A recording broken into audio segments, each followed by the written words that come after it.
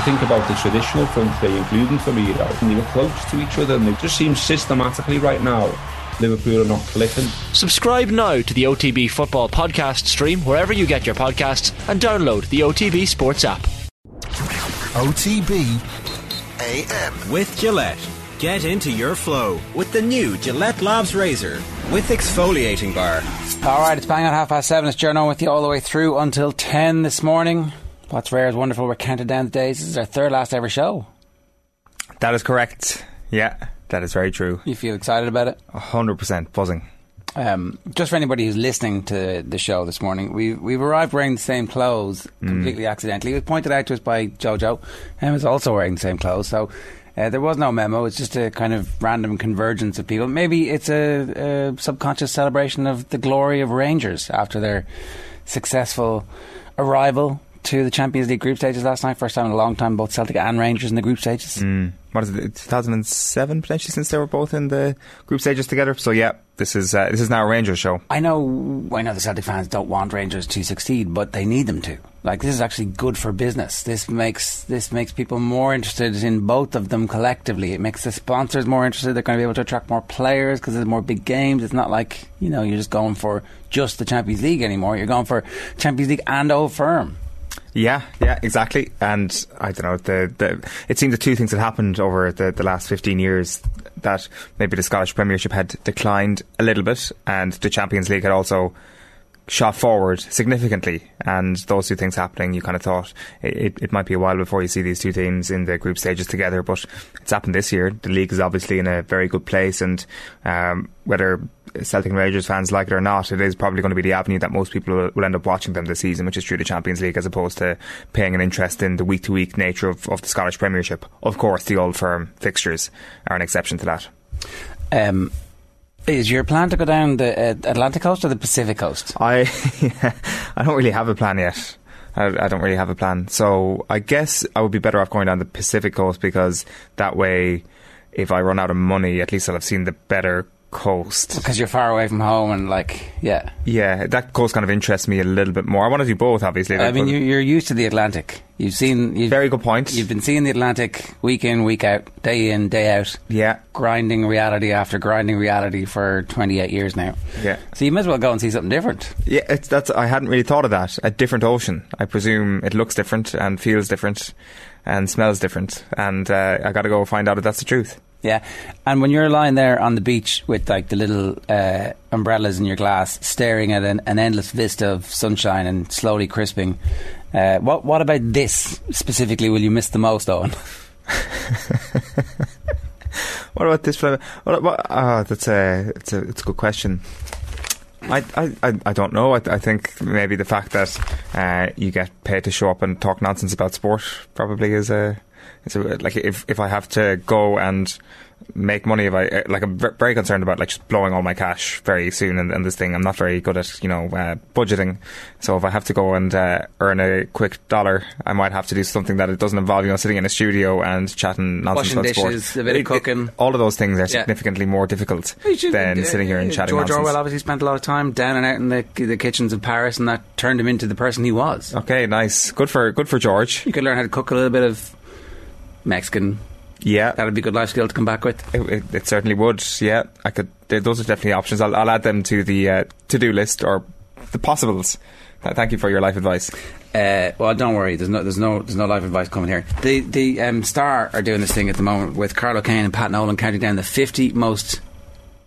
You think that wasn't the first thing I read this morning? Influential current figures, right, is what the thing there says. But the back page, which is the Genius Cell, top 50 influencers in the world of GAA. Well, you wouldn't know. These could be the top 50 influencers in GAA, and your algorithm is just wrong. Where do you think you're going to finish? I think that... hang on now. You invented power rankings in the context of GAA. If that's not top 10, I don't know. And it looks like it's going to finish around next Tuesday or Wednesday. I think they've timed this with your going. Yeah, I would be surprised if they hadn't. Day after day, we're going to have to look at it now. They've done the first 30. They've done down to 30. Now, there's a couple of heavy hitters that I would have had my eye on, where I was like, okay, that's the benchmark. If they're not appearing on the list, I also have a chance. However, they've blown two of the heavy hitters early on day one of this list. One Mr. Buff Egan is on the list. He is. And one Mr. Desmond Cahill is also on the list. Now, I have neither the Snapchat nor the dancing skills to compete with those two men, so I fear that... So you've got the power rankings. They don't have the power rankings. Yes, there's indeed. like Buff has his gimmick. That's okay. You know, it's the Sunday game's relatively important in the grand scheme of things. It's funny what they talk about. Buff Egan, the much-travelled Kerryman and hurling fanatic, enjoys huge traction on social media with an excess of 250,000 followers across the various platforms. His updates and highlights, complete with colourful commentaries from off-Broadway hurling matches in particular, bring much-needed exposure to teams and players in the game's lower tiers. Egan is also something of a selfie magnet, particularly with his OK hand signal, while his catchphrases like "Hail, Hail" and "Deleted" are now part of the GAA vernacular. Is it his catchphrase, the Celtic thing, "Hail, Hail"? Or is he well, fair play if you just take something and you own it, right? Yeah, and I genuinely wouldn't be surprised if a lot of people happened upon the phrase "Hail, Hail" through Buff Egan. This list is genius. Yeah. This list is absolutely genius. The first thing I read this morning. Buff Egan is number 44. He is ahead of Pat Gilroy at 45. The man who managed to turn around one of the biggest behemoths of GAA that was flailing along for so long. Yes. Like there's a case that he's like Alex Ferguson, that he's at that level of influence, you know. And Buff Egan gets ahead of him because of Snapchat. It's like, this list is absolute genius. I have not seen Pat Gilroy show me highlights from Kilmoyley versus Ballyduff. You haven't. It's true. Who would be mobbed by more people after an All-Ireland final? Oh, Buff. By a distance. Oh, it's not close. Yeah. Now, the age profile of the people who are interested in talking to him is different from the age profile of the people who... Well, I think Buff is actually, because of the fact that he's actually been around for so long at this point, as in internet terms. Like, first time I heard of Buff, maybe 2017, 2018. Oh, it's even longer, isn't it? Long. So, like, you're talking, like, a lot of people are kind of like, they burn brightly for a few months and then their star wanes. Like, so what you have now is you have kids who've, like, told their parents and have, like, grown up almost around Buff over the last few years, that you actually have all lads going up to Buff asking for photos at this point. So it's not just... It's for the kids. Go on. Exactly. The other thing, so Conor Sketch's Conor Moore is at number 37, just one behind John Horan at 36, and two behind Des Cahill. But he's ahead of Frank Murphy, and he's ahead of Kevin McStay and Colin O'Rourke, and he's ahead of Jack O'Connor. I mean, I can't really argue with that. Like, how many Monday Night Football appearances, or, you know, kind of... and it keeps going. They did it again. They've done it. So they did it, like, in passing, but then they did another sketch. Yeah. They've done it twice. That's mad. Yeah. That is massive, and also Formula 1 stuff too. But this is just exclusively the world of GAA. So what does Jack O'Connor need to do to get some respect around here? He's number 38 in this list. He needs to write another book. 3 separate times. What does he need to do? Maybe instead of a book, Keys to the Kingdom vlog, maybe next summer. Where are you going to be on? Give me a prediction. What's the spread here? I'm not going to appear in that list, but if it was a good proper list, where should I appear? King of the Kerry Mafia, inventor of the GAA power rankings. It would be top. I'd be in number 2. Number 1 would be Michael Cusack, and I'd be number 2. Michael Cusack, you know, his brand has faded somewhat. There's a stand in his honour. Well, that's what I was going to say. People know more from the stand than anything else that he's done. Yeah, the stand. There's I'm sure a few tributes to him in pubs around the country. Don't think I'll be able to knock Cusack off his perch, but you never know. Strange things happen. There you go. It's 7:38 this morning. If you want to get in touch with us this morning, we'd love to hear from you. 087 180 180 is the WhatsApp number. You can also get us on the YouTube channel. And here's what's coming up between now. You can get us on the YouTube. Yeah, you can get us on the YouTube. Do you think you're going to appear on this list? Oh, I don't. No. Sure. Why would I? The man who, I don't know. That was not an invite for you to list my great GAA achievements. Just still thinking here. You can do the coming up there. I'll have something at the end. Okay, great. Here's coming up. Matt Williams is going to talk to us rugby at 8:10. Codaline are going to talk to us at 8:30 this morning. We have Virtual Insanity at 8:40. You had to be there is Carl Dennehy, who has been to some amazing things at 8:50. Graham Hunter is going to join us at 9:10. We'll talk Casemiro. We'll talk about potentially Alexander Isak becoming the record signing at Newcastle and the difference that's going to make. And then 2/3 of the hurling pod were reunited last night on Off the Ball and News Talk, and that's James Scahill at 9:30. I have it. You have influenced the foremost GAA podcast in the country. some of your opinions, I believe, have been aired on the football pod. You bring this up. Go on. You tell everybody the story of the rape and plunder and pillage. The Elgin Marbles just sitting there in a WhatsApp group, ripped off and smeared all over the football pod by Tommy Rooney. You tell everybody about. You had a take. Him stealing my ideas. Yeah, it wasn't even a good take. It was just a funny. It's like a random. No, I'm going to try this. You try out some material in a WhatsApp group, and Tommy goes yoink, and then doesn't even credit you. I don't think he even replied to your message in the WhatsApp group about that. About the theft. At the initial thing. So he just saw it and he was like lodging that in here, and then he used it with James and Paddy. What was the take again? Well, it was just interesting to me in the All-Ireland semi-final and the All-Ireland final that David Clifford's first tackle of the game is clothesline. Like, absolute, the worst tackle. The type of tackle that you would do if you were an out-lad, like, who'd been drinking for 10, 15 years and got called up for the junior C team, and some young fella runs past you in the first 3 minutes and you're like, I'm just going to lay down a bit of a marker here because I don't want him running up and down the pitch the whole time. I'm going to be stood there with the belly hanging out over the shorts. That's what it looked like, one of those tackles. And David Clifford is clearly the best athlete in the top 5 athletes in the country, so if he wanted to tackle you properly, he probably could. So I was like, why is he doing that? What's the story with that? And then listening to Paddy Tally. Well, it was Paddy Tally, but it was even before that. It was James O'Donoghue talking about the tackling stats, and the forwards are all like, you're all measured on how many times you tackle in the first half, and collectively everybody needs to defend. And I was like, I wonder, does he get booked on purpose just so it's like, you can't do any more tackling now, you're not allowed to do any more tackling? And he's like, well, that's a tragedy. I don't have to follow my man back. I'm just going to stand here and kick some points, and my work here is done.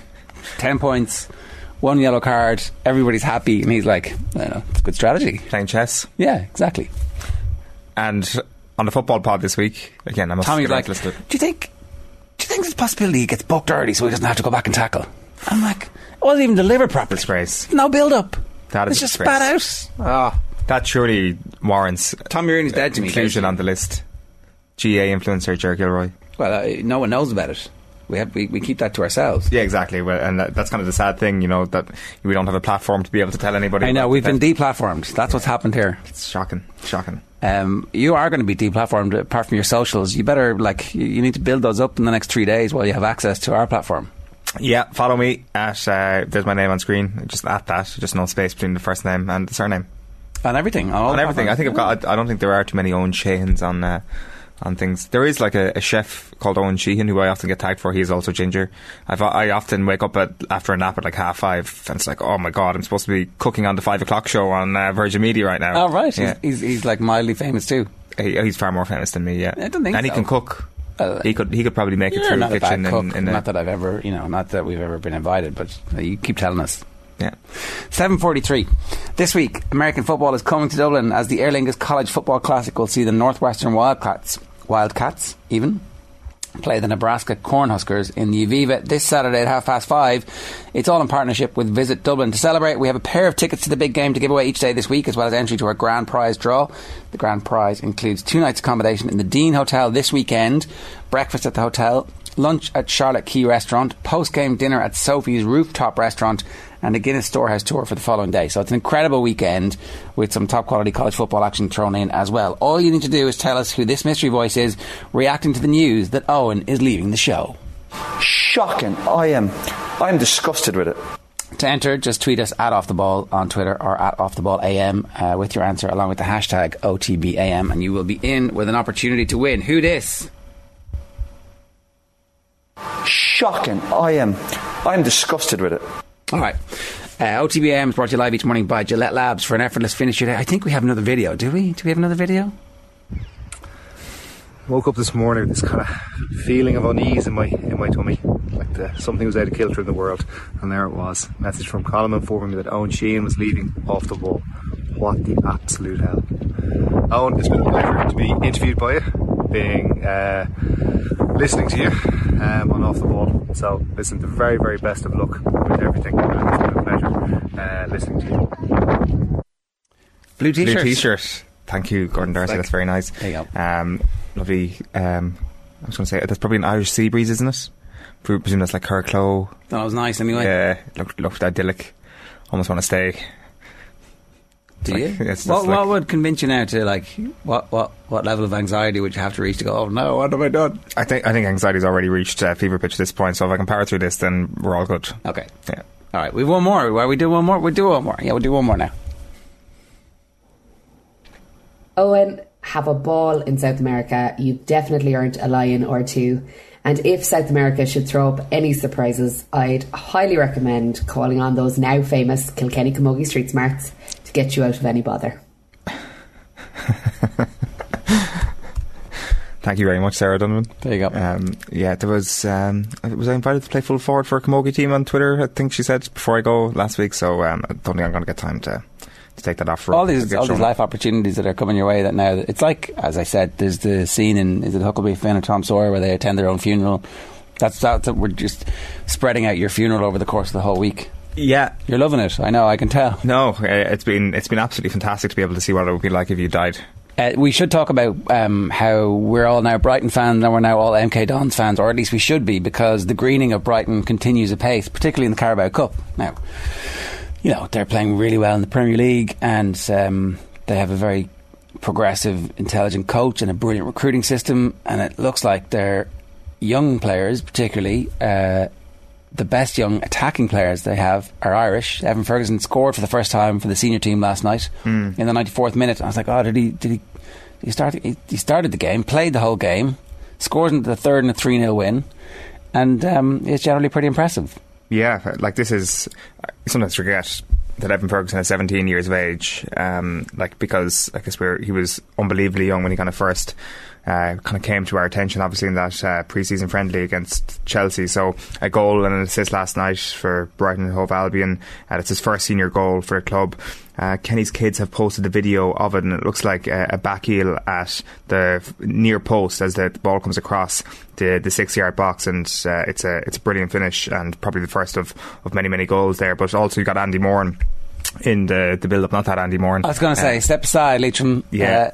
/ Mayo. Yeah. Andy Moran. A brilliant flick. Time is over. Well. There's a new Andy Moran in town. Yeah, there is, and like it's not so much now that like we're getting excited by a generation of Irish footballer who are also under 21s. It's the ones that are under 21. Like it's the teenagers of Ireland that are also playing really well and starting to break through at senior level. It feels even earlier than the sort of Parrott Ida generation. I know it's not, but it kind of feels a little bit younger even. Like the case with Evan Ferguson is a little bit bonkers. Like he is only 17 still. Like he was 14 in that friendly against Chelsea, when like there were the photos of him and his family at Dalymount that night basically went viral around these parts anyway. So being familiar with somebody so young, there's always going to be a level of pressure on him. But I presume getting out of Ireland and going across has probably changed that pressure a little bit, and it's very sort of insular in terms of like trying to progress through the Brighton ranks. But it's been a club that obviously we've kind of placed a bit of hope on when it comes to Irish talent over the last few years. Yeah, and the quality of football that they're playing, you know, the buzz around Ferguson is very intense, and he's been in the senior squad for ages now, so like they're definitely acclimatising him to it. I don't know what the right thing to do for a striker that age. Is it to keep playing as few minutes as he's playing at the moment, but to learn about the rigours of what it's like to be in the first team and then go on loan as a 19-20 year old? Or does he need to play first team football, and does that massively, like, is getting kicked every week an education that will stand to him forever, or is it the type of thing that slows your progress down because you pick up niggly injuries and you never quite, I don't know it's very hard to know what to do, isn't it? It is, and you would have thought that maybe at his age there's still a hell of a lot that you can learn from just being around a Premier League team, especially if you're going to get significant enough minutes in the EFL Cup. But you would have thought with a squad like Brighton that playing and scoring and assisting in the Carabao Cup will lead to some Premier League minutes over the course of the season, and I think at the age of 17 that would be a brilliant outcome. Like you mentioned the MK Dons contingent there as well. You had Dara Burns and Dawson Devoy playing for them last night. They beat Watford 2-0, and Dara Burns actually scored a second of those two goals at Vicarage Road. And then, so they're both 20 years of age, and then they've got an old fella, 23-year-old Warren O'Hora at the back, the Dubliner, who would have played for Bows as well beforehand. So MK Dons. Well, he actually came via Brighton as well after leaving Bohemian, so MK Dons, Brighton and Hove Albion, take your pick as to which Irish bandwagon you want to get on. Yeah, now MK Dons not doing great at the moment in League One. They're kind of in the relegation zone, but like, you know, two wins would put you in the playoffs. So we're obviously very early on in the season, and I don't know how strong a team that is for MK Dons, if they're playing a strong team in the EFL Cup or if that's not. But like, there's just that generation of players who are making it at that level and getting game time and being influential, that makes you feel quite positive about the Ireland setup. Are we? Is it?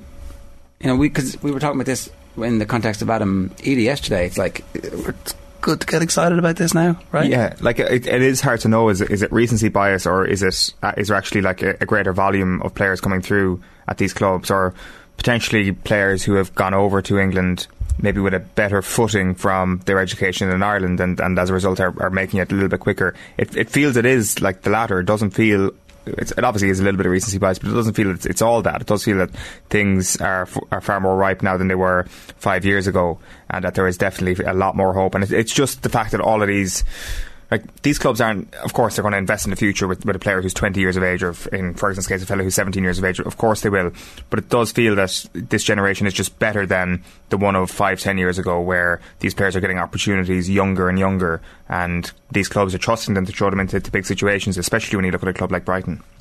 The other thing about Evan Ferguson is that we don't really need to rush him into the senior setup at the moment, because we actually have, for the first time in a long time, some depth in that area. Whereas, like, if this had been 3 or 4 years ago, we would have been saying at 17, I don't really care that it's 17. You need to put him in the team because we need to see what he can do at senior level. But that's not the case at the moment, so there's no pressure to rush him through. No, they're definitely not, and that is on an Ireland level as well as on a Brighton level, obviously, as well, because you look at some of the depth that maybe Ireland have in midfield now as well. Like, the thing is, there'd probably be a few Ireland midfielders maybe who are kind of looking over their shoulder, even at not necessarily Ferguson himself, but just kind of that swathe of players who are coming through from the Ireland under-21s. Like, like just a player, for whatever reason, just comes to mind right now, is like someone like Jason Malumbi, who's 23 years old right now. He's kind of that age where it's like, he was part of an exciting generation, but it just kind of feels like the younger generation than him again. There's almost like they're even more stacked at this point. Obviously he's gone to West Brom at the moment, and he's obviously had his time at Brighton, and obviously because of injury things didn't go amazingly well for him, and a couple of those loan spells maybe he didn't prove himself at Brighton. So there's an obvious comparison there between himself and Ferguson, to see who will actually come out of Brighton and that system in a better place. Yeah, and you talking about those players at that level. We had Gavin Kilkenny on the show. It's going to be very interesting to see how much football he plays this year. If he can play a full season, does he catapult himself into contention at that stage? Will Smallbone obviously doing really well with the underage international side, and again has had the opportunity that he's going to play a bit of football. So all of a sudden, it's not like we have 3 players who will play for us, whether or not they're fit, whether or not they're actually playing in midfield. There are some options at least, which is what... Like, that's all you need as an international manager, and then it's up to you to turn them into something. I wonder as well, is there like a case here that we were telling ourselves for so long that Championship and League One is the new reality for Irish players, and we actually just didn't believe it. We've still been attached to the idea that the only way you're going to be good enough to play for Ireland and bring Ireland back to past glories is if you play in the Premier League, and it was just kind of like a bit of a platitude until Chidozie Ogbeni comes along and is like, what this guy is doing, he's almost like matching his League One stats on the international stage against what would seem like better opposition. And I think maybe we've just needed a few years to realise how strong the pyramid is in English football right now, and to be honest, maybe how unfair it sometimes is, where it's a little bit of a meritocracy. It usually is, but it's not fully a meritocracy. Like, you do have players playing in League One who could possibly make it at the top of the Championship, if not even a little bit higher. 2 things. One is anytime you talk to the international press or fans when their team comes over, they're always complaining about the quality of the management. They're always saying our manager is absolutely rubbish. And if you look at the quality of the footballer that Portugal had versus the quality of footballer that we had, they should have hammered us, right? On paper. If Pep Guardiola had that team week in, week out, they would have beaten us 5-6-0. But ultimately, international football is a bit of a crapshoot, because the players come in, they're like not very accustomed to playing with each other, and unless it's really a tournament time where they become accustomed to it and they're fully tuned in, then you have an opportunity if there's like enough organisation and desire. And then the other thing is, there's a brilliant piece by Dave Hannigan today about the movie Bull Durham. I don't know if you had a chance to read this. But he was saying the difference between good and great is fairly minimal. Like, I haven't seen the movie, or at least I haven't seen the movie in a long time, well enough to remember it. But there's a great speech that Kevin Costner gives. You know what the difference between hitting 250 and 300 is? It's 25 hits. 25 hits and 500 at-bats is 50 points. That's 6 months in a season. That's about 25 weeks. That means if you get one extra flare a week, just one, a gork, a ground ball with eyes, you get a dying quail, just one more dying quail a week, and you're in Yankee Stadium. Like, the difference between League One and Premier League is like your XG is 0.02 better. And they're like, Premier League striker, Championship striker, away you go. And we've got a lot of the... just one more dying quail. Yeah, like, and I wonder as part of that, you know, like it does feel sometimes a little bit conspiratorial when people are talking about, you know, the nationality of players and where they transfer to and from, especially in a Premier League level, and the sort of English footballer tax that exists. Like, if a football club is looking at a set of statistics in relation to a centre back or whatever, like, I mean, does that kind of like conspiracy around Harry Maguire actually get furthered a little bit? I hate to like just bring him up immediately, but it's just like a good example of somebody maybe whose England career has propelled him to getting attached to a massive transfer fee. Can I do just to the reverse of that, right? Say Declan Rice is stuck with Ireland. Yeah. Would he be at a much bigger club now? Because the fee would have been less? Because you wouldn't have to pay the English tax? Well, yeah, there you go. So, you know, you got him for 50 million instead of 100 million, but he's still the same player. Or is Declan Rice... Yeah, no, he is objectively excellent. There's no getting away from that fact. So he is probably one of those players where the cream would rise. But at the same time, I'm not sure would the hype around Declan Rice have been the same from so young, were he not an England player? No, there's not a chance. And there's no way that people would have been saying, "Oh, sign him now. He's your midfielder for the next 10 years. Make him the captain." But they would have been like, "This guy's pretty good. Can he cut it? Can Declan Rice cut it?" You know, he's got a character flaw. He rejected the pressure of being an England player. That's what the narrative would have been. And they would have talked the price down, and Man United or Liverpool probably would have signed him, and he'd be at Liverpool now for 35 million 3 seasons ago, and they'd be like, wow, that looks a bit like a bargain now. Yeah, or because he was a Republic of Ireland player, he never would have even been in that conversation. Like, I would like to think that a club like Liverpool probably wouldn't be swayed by that. A club like Manchester United probably What I mean could. is the price would have been less. Yeah, no, I get your point 100%, but I'm not even sure if the star would have been as appreciated enough to sign for a top 4 club, a top 6 club, had he been an Irish player. Now that I said it out loud, it does feel very sort of... I think their recruitment is cleverer than that, right? And he is bloody good, to say the least. There's probably some clubs who would be less interested in signing him because they don't get what they see as the benefit of having future England captain on their team. But that's, I guess, neither here nor there. OTB AM brought to you live each morning by Gillette Labs for an effortless finish to your day. Champions Rob Kearney, Johnny Murtagh and Ger Lyons join off the ball for our Longines Irish Champions Weekend Special. It's in the Davenport Hotel. It's this Friday at 7 o'clock. It's going to be an incredible weekend of racing at Leopardstown and the Curragh. That's on September 10th and 11th. So we're getting our preview in early. It's an exclusive off-air event. The only way to enjoy it is to be there on the night. Tickets to attend the show are free, but please register at otbsports.com/events for tickets. We want to talk about golf.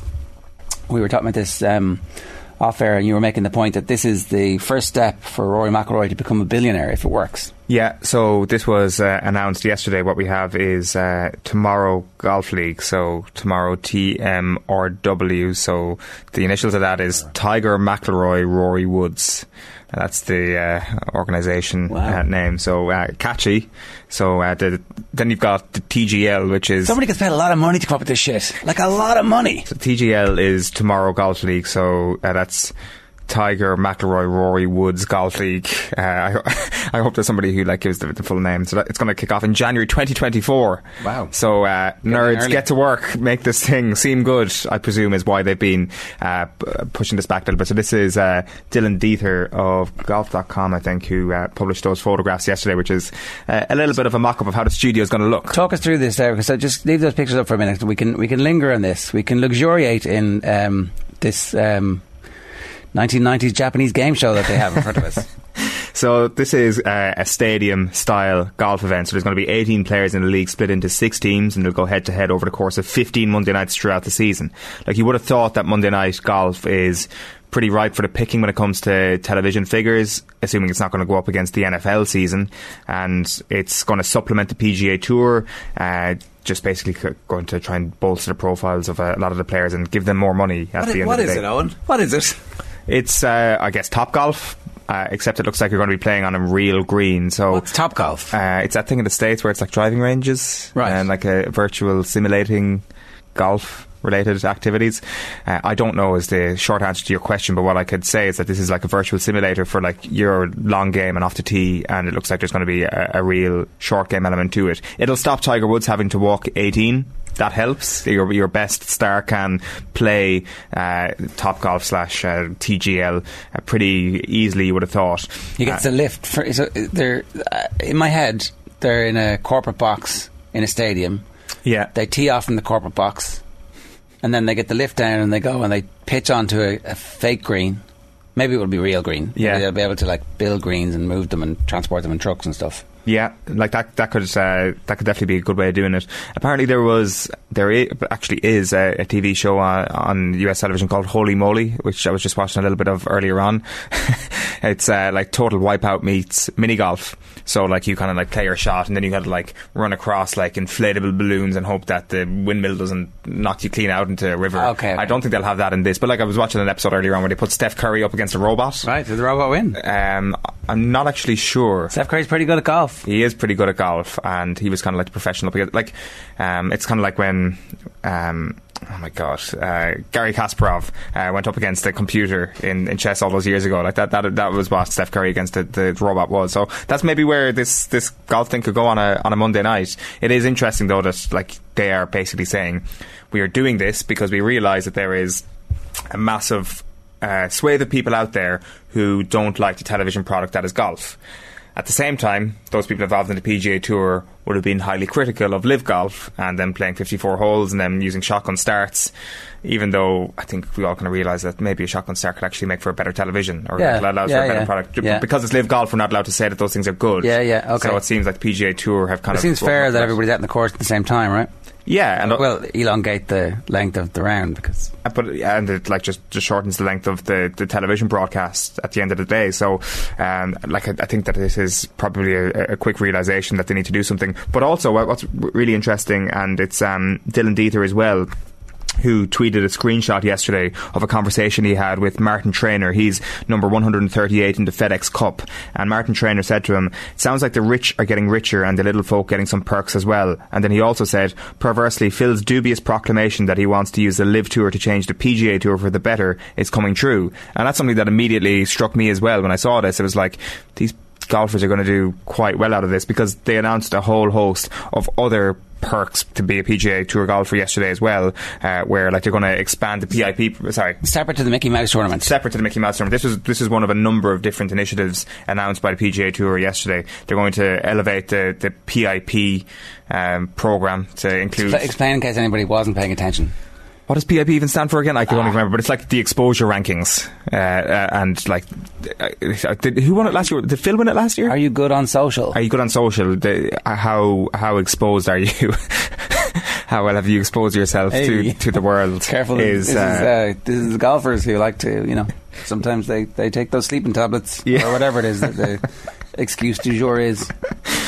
So there's they're going to expand that a little bit, and there's going to be more money. I think it's going to be I know it's going to be 100 million per year for the top 20. So spread out amongst the top 20, there'll be 100 million on offer. I think it was 50 million, and it was only the top 10 golfers who were included in that program before. So they basically doubled their money on that. Then they're also going to essentially elevate 12 of the top PGA Tour events to being more important, essentially. And there's just going to be bigger financial incentives available. And what the outcome of that will be is that there's going to be... So you're going to have your 12 elevated events, plus your majors and presumably the Players' Championship. So you're going to have something like 17 events every year where the top professionals are going to tee it up against one another. So they had a players' meeting a few days ago, and apparently one of the big outcomes from that was that they admitted that they don't have enough regularity with regards to the field. So you could turn on your TV some Thursday afternoon and it's like, Rory McIlroy is not playing this week for such and such a reason. They want to make that more uniform.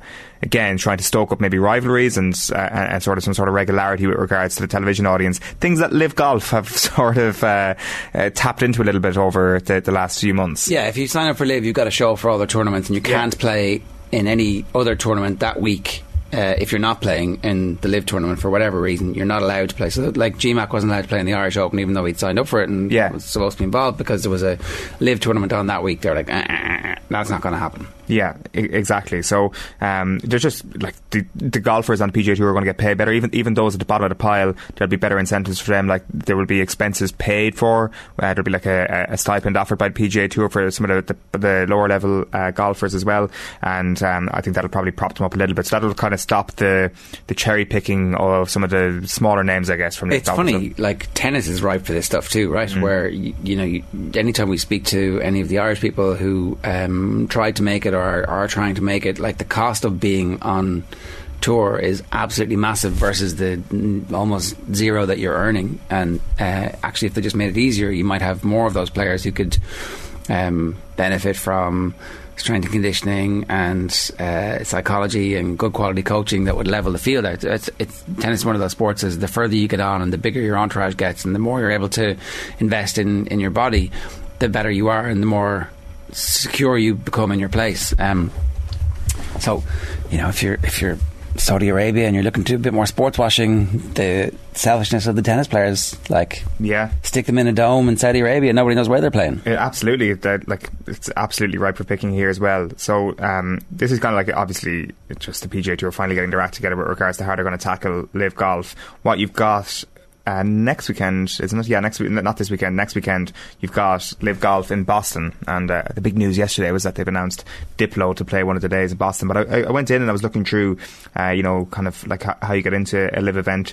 We obviously know the kids go free. That's something that's been publicised quite a lot. But what I find interesting is that the backlash towards Live has kind of moved towards the 9/11 angle, but on Live Golf it's not just kids who go free. There's complimentary military and veteran tickets, and then there's 25% off for first responders as well. So there's like this great irony at the heart of Live Golf as well. Who's Diplo? Diplo is like an American musician who is a part of Major Lazer. He's a producer, a rapper. He's all those things. He's sold his soul. Right. OTBA and brought to you live each morning by Gillette Labs for an effortless finish to your day. It's 7 minutes past 8. We're going to talk to Matt Williams in just a moment. We've one more to bring in this morning. Yeah, let's go. Owen, how's it going? Kieran Donaghy here. Just a quick message to say, firstly, from my point of view, thanks very much for everything you did for me during our time together and off the ball. As a fellow Kerry man, you looked after me, showed me the ropes, and we had great crack doing the shows in the morning with you. Secondly, I heard it on Sky Sports News last Wednesday night that you were leaving, so it was a big breaking story, so I want you to enjoy your time away. I know you have to go and attend a few big parties they're having in Mayo that you're leaving off the ball, so behave yourself up there at them and behave yourself on your travels. None of the Nashville stuff, please. Carry yourself in the right manner. Talk to you soon, see you when you're back. Have a great time and be safe. There you go. That's nice. GA influencers were all in blue this morning. 8 minutes past 8. We're going to take a quick break. We're back talking rugby with Matt Williams. OTB AM. Now, this week American football comes to Dublin as the Aer Lingus College Football Classic sees the Northwestern Wildcats play the Nebraska Cornhuskers at the Aviva on Saturday at 5:30. It's all in partnership with Visit Dublin. To celebrate, we have a pair of tickets to the big game to give away each day this week, as well as entry to our grand prize draw. And the grand prize is sensational. 2 nights accommodation in the Dean Hotel this weekend. Breakfast at the hotel, lunch at Charlotte Key Restaurant, post-game dinner at Sophie's Rooftop Restaurant, and a Guinness Storehouse tour for the following day. All you need to do is tell us who this mystery voice is, reacting to the news that Owen is leaving. Shocking. I'm disgusted with it. To enter, tweet at @OffTheBall or at @OffTheBallAM on Twitter with your answer, along with the hashtag OTBAM. Now, 10 minutes past 8, we're turning our attention to rugby. I'm delighted to say Matt Williams is with us. Matt, good morning to you. How are you? Good morning, Joe. Good morning, Alan. Really good, mate, as always. Joe Schmidt picked a nice first game to be fully officially involved in. It's Argentina at home. I'm not saying it's a gimme, but it's certainly, from a New Zealand perspective, it's one they will expect to win at least, right? Oh, absolutely. And the championship last year was a wonderful championship in that because Australia and Argentina stood up and performed, and of course the Argentinians famously got their first win against New Zealand. Now, that whole tournament was held in Australia because of COVID, which was very, very difficult on the South Africans, the New Zealanders and the Argentinians. But seeing this is in Christchurch, which is really a fortress for New Zealand. It's if Argentina were to win this, and I don't think they will, but if they were, it would be certainly not just a turn-up. It would be one of the most extraordinary outcomes in recent years. But I don't think that's going to happen. How long does it take for Schmidt's influence to become evident to us? And I guess it's kind of an unusual situation because he's officially in the tracksuit, and we saw the pictures of him flashing around the world yesterday in his All Blacks gear. But he has definitely had some involvement up to this point, so it's not like it's not like he's just come off the street and is trying to inculcate new ways. There's been an influence there, and it's hard for us to gauge exactly what that is. But how long do you think it's going to be before we can go, that's the blueprint, that are there the fingerprints of Schmidt on that game plan? Well, it's an interesting one, Joe. Look, Joe's been, I know this for a fact, Joe's been involved with the planning of the national team all season, so right back to January. Because of his deep respect for Ireland, he asked not to be involved in the Irish series. He didn't want to oppose Ireland. Now, he could have very well done that like Michael Cheika has done for Argentina against the Wallabies, and no one would have thought any difference. It just tells you so much about the man that he didn't want to do that. But because of COVID and a few things, he came in. Look, I think Joe was always going to be involved somewhere in the process, and I thought he'd come back to the field at some stage. It's interesting that I'm not so certain we'll see a radical change in how the team play. What I think we'll see is some more precision, and strangely, that's a word we do associate with New Zealand rugby. They are incredibly precise. Their skills are absolutely spot on. And that seems to have, or up until their game in the first test at Eden Park, obviously they were pretty good against Ireland, but at altitude at Ellis Park, they were simply magnificent. But in those games, besides those two games, they've been very imprecise. They've dropped ball, they've missed tackle, things that we just don't associate with the national team of New Zealand. And I think that's where we'll see Joe start putting his mark on the team. I don't think we'll see a radical change in the structures. That's not what's going to happen.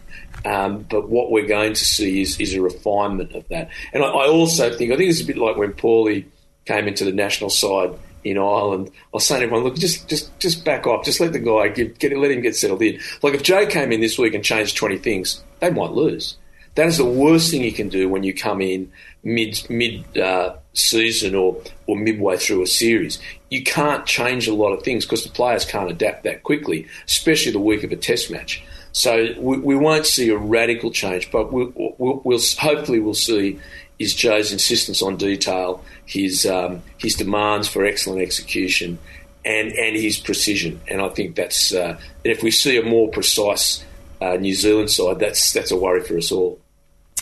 The Springboks like to pull out the video from the RTE analysis of the November International where Ireland absolutely annihilated them, and it's like, this is the worst Springbok team of all time. And immediately after that, Rassie gets tempted home, and we know what happens. That ends up with a World Cup win. And so changing or getting a different World Cup, getting a different coach pretty close to the World Cup, turns out can be a blueprint for success. Is there a concern in the rest of the world that adding Joe Schmidt's game smarts, intelligence, analysis, discipline into a fairly talented pool of players suddenly catapults them back to being favourites for the World Cup again? Is that what we're talking about here?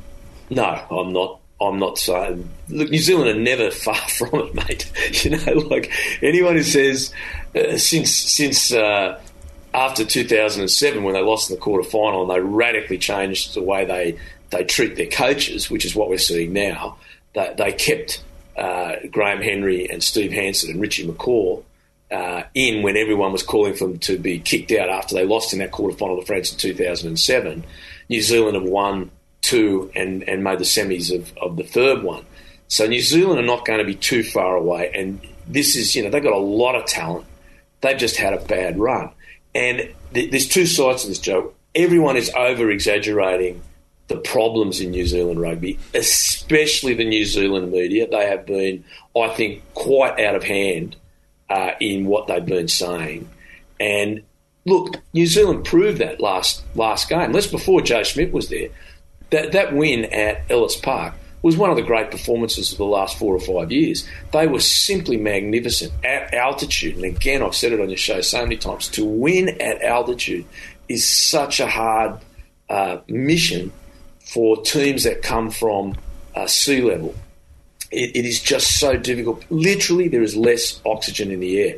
And when New Zealand went behind at, I think it was about the 60-minute mark, it might have been a little bit later, it might have been the 65th minute, I'm thinking, wow, at altitude, you've got no oxygen, you've already played your guts out, you're under pressure, I think the Springboks are going to win. And they found a way to come back and play magnificent rugby and win well, and to win the trophy against New Zealand that's between the two countries. So New Zealand are not far away from it. Joe Schmidt would be an asset for any organisation. There is absolutely no two ways about that. And New Zealand have come out and said, finally showed some kahunas and come out and said, we're backing our coach. They left Ian Foster swinging outrageously for so long and appallingly, and an appalling lack of leadership from the New Zealand Rugby Union. Now they've said, oh no, we're backing him. I think Foster will be there to the World Cup. What happens beyond that, I'm not so sure. Scotty Robinson, everyone is hailing keeping Ian Foster there as a win for Australian rugby, because I can tell you Scotty Robinson will be number one on Australian rugby's shopping list to take over from the Wallabies after the next World Cup, leading in to a World Cup in Australia. So there's a lot of machinations and processes to happen after 2023 in France. But let's stick with what's beforehand. New Zealand are not going to be easy, and Ireland have got them somewhere at the quarterfinal, I would suspect, or them or France, which is very tough. And they are not going to be the same side that they hit on the tour. They're going to be a very, very hard nut to crack. Is the expectation within Australia that there will be a different head coach at the end of 2023? Sorry, for the Wallabies? Yeah. Interesting one. I think Dave Rennie's done a phenomenal job. I'm a big fan. I know very, very well two of his assistant coaches. Scotty Wiseman, his attack coach, is a great old mate of mine. I coached Scotty at club level 100 years ago when we were both just starting out. That was my first gig when I retired. Scotty's a fantastic coach, been assistant coach of attack coach of England, and they've just brought Laurie Fisher in as a great old mate of mine as well, obviously former Munster coach. And Laurie's been brought in. Matt Taylor resigned after the Argentinian test. I don't believe that was he wasn't sacked. I think he was just incredibly mentally fatigued after 10 years at international level, and he just sort of had to get away for a while. And Laurie Fisher's come in, and Laurie is an absolutely exceptional defence coach, exceptional coach of the breakdown. Players love him. He's an older guy, and he just brings this extra dimension. So he's going to have a great staff there. Let's be really honest. Australian rugby and New Zealand rugby, the problems are totally different. Australian rugby is not a coaching problem. Australian rugby is a personnel problem, a lack of high performance development of players, a lack of great players in key areas, especially at out half. And that is not the coach's fault. That is a long-term problem with Australian rugby that I've been talking on your show and writing about and banging on doors about. I'll give you an example of the problem in Australian rugby. About 2015, I was back home and I seen no kids coming through at 10. I said not one kid at the elite schoolboy level kicking with both feet, no one in the system down to the under-15s. I wrote to Australian Rugby, New South Wales Rugby, said, right, on Sundays I'll organise a group of ex-Wallabies, some really good coaches of 9s and 10s. We'll take your kids, you nominate who they are, you identify them, we'll take them, we don't want any money, we'll even go to the country, we'll run sessions in the country, and we'll try and develop the skills, crucial skills in our 9s and 10s that are coming through. Don't want any money, don't want any recognition, we just want to help the system. So we put it all off, contacted all the guys, we all said yes, we went to Australian Rugby, New South Wales Rugby. They didn't even reply to the offer. They didn't even say no thanks. We're now in Australian Rugby where they're just desperate at 10. They're moving around and jumping around at 10, trying to find an answer. They've got a couple of good kids at the Waratahs, but they're not ready. And so they've gone with Noah Leoso again, and Noah's a great young man, but he's also not ready. And they've got to put him out there. So they're in a huge problem because of players. New Zealand Rugby have got more players than you can shake a stick at. They just can't get it together for the last few months on the field. They did get it together brilliantly quite magnificently at Ellis Park. So two totally situations. One is an outrageous expectation from the New Zealand media that New Zealand, you can't have a bad run. You can't lose 4 or 5 games. You can't do it. Australia are 2 from 9, I think they are now. So Australian rugby and the Wallabies are in a really deep hole. But that is not the coach's fault. The coach just has to deal with that, and I really do feel for Dave Rennie. It does feel with a lot of the nations, the Tier 1 nations, that everything is a little bit cyclical, and when they need to get their house in order, they do it. Like Ger mentions the shocker that the Springboks had in Dublin that night, and maybe, having a Lions tour coming down the track, maybe refocus the minds, or just, the fact that there was a World Cup coming down the track. Similar will probably happen with New Zealand before next year's World Cup, and it definitely feels that was the case with France, looking ahead to their home World Cup next year, that they were like, right, we need to get our house in order for 2023. Do you think that the problems in Australia run deeper to the point where they won't be able to use the World Cup or an upcoming Lions tour to focus the minds and actually become maybe a top 2-3 nation in the world again? Yes, I think the problems in Australian rugby have been festering along for 15 years. And a lot of old heads like me have been trying desperately to tell boards and CEOs of the grave problems that are facing Australian rugby. To be fair to the new chairman and CEO of Australian Rugby, Andy Marinos is the chairman, is the CEO, I'm sorry, now, and they have done a very, very good job the last 12 months. There's a new CEO at the Waratahs and a new coach, again, one of my former staff members, when Andy Friend was with me at the Waratahs, has come into the coaching role there and done a very, very good job. That is going to take time, but the problem is not at the professional level. The problem is below the professional level and what we're doing and how we're coaching our kids to come through. Again, you're not seeing kids that can kick both feet. You're not seeing enough kids who are so brilliant with their hands, their footwork. We're just not coaching them the right skills at 14, 15, 16. So what France did to get this great crop of players that we're currently seeing is when they won the World Cup and they knew the 2023 World Cup was theirs, they went 4 or 5 years back, so 5 years beforehand, and they started investing in their under-16. So my little club here, Narbonne, they gave them $500,000 to build a gym. So every club that had a good academy, a centre de formation in France, got a grant to build a gym. They got extra grants for equipment. The coaches were upskilled.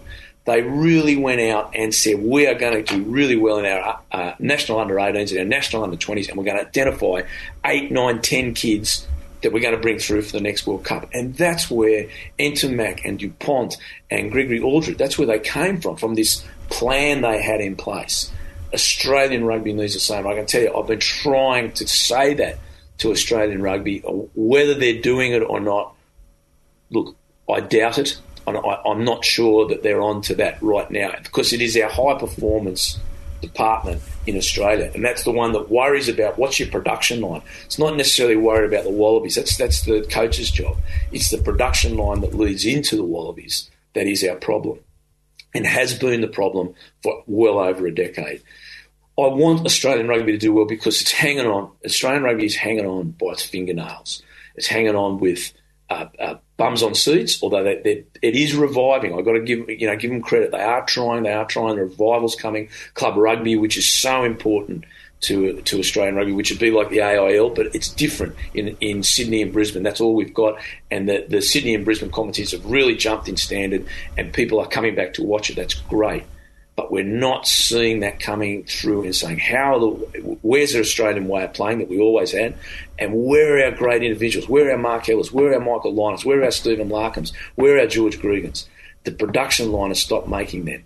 And that's really, really concerning. And that's what they've got to address. And I'm not so sure they are. What are their prospects this weekend then against South Africa? Because obviously, I haven't seen the talk in the South African media yet about what team is going to be picked. Their squad is huge at the moment, and it's bursting at the seams with quality, and they've been able to manage the growth of a squad that is clearly has an eye on retaining their title, and it looks like they have a big plan in place, and it looks like they've got their house in order. So what kind of a challenge do you expect them to pose for Australia? staggering. They picked their best side.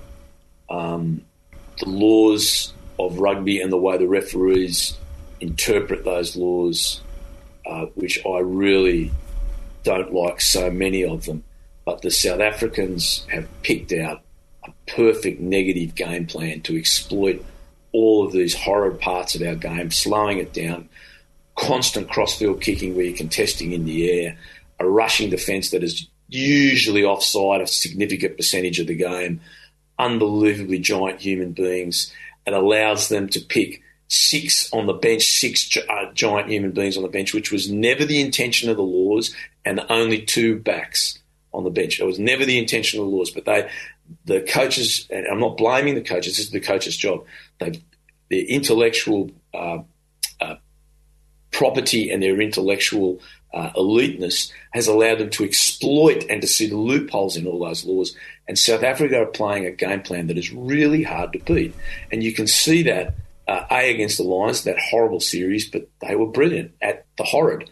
And against New Zealand in that's test at Ellis Park we were just talking about, New Zealand should have won that game going away by a huge amount. But the negativity of the South Africans, that constant crossfield kicking, the way they flecker the breakdown, the huge human beings they can bring on through the whole game, and their ability to slow the game down and bring it to their own advantage, their maul, their scrummaging for penalties, that is really, really hard to beat.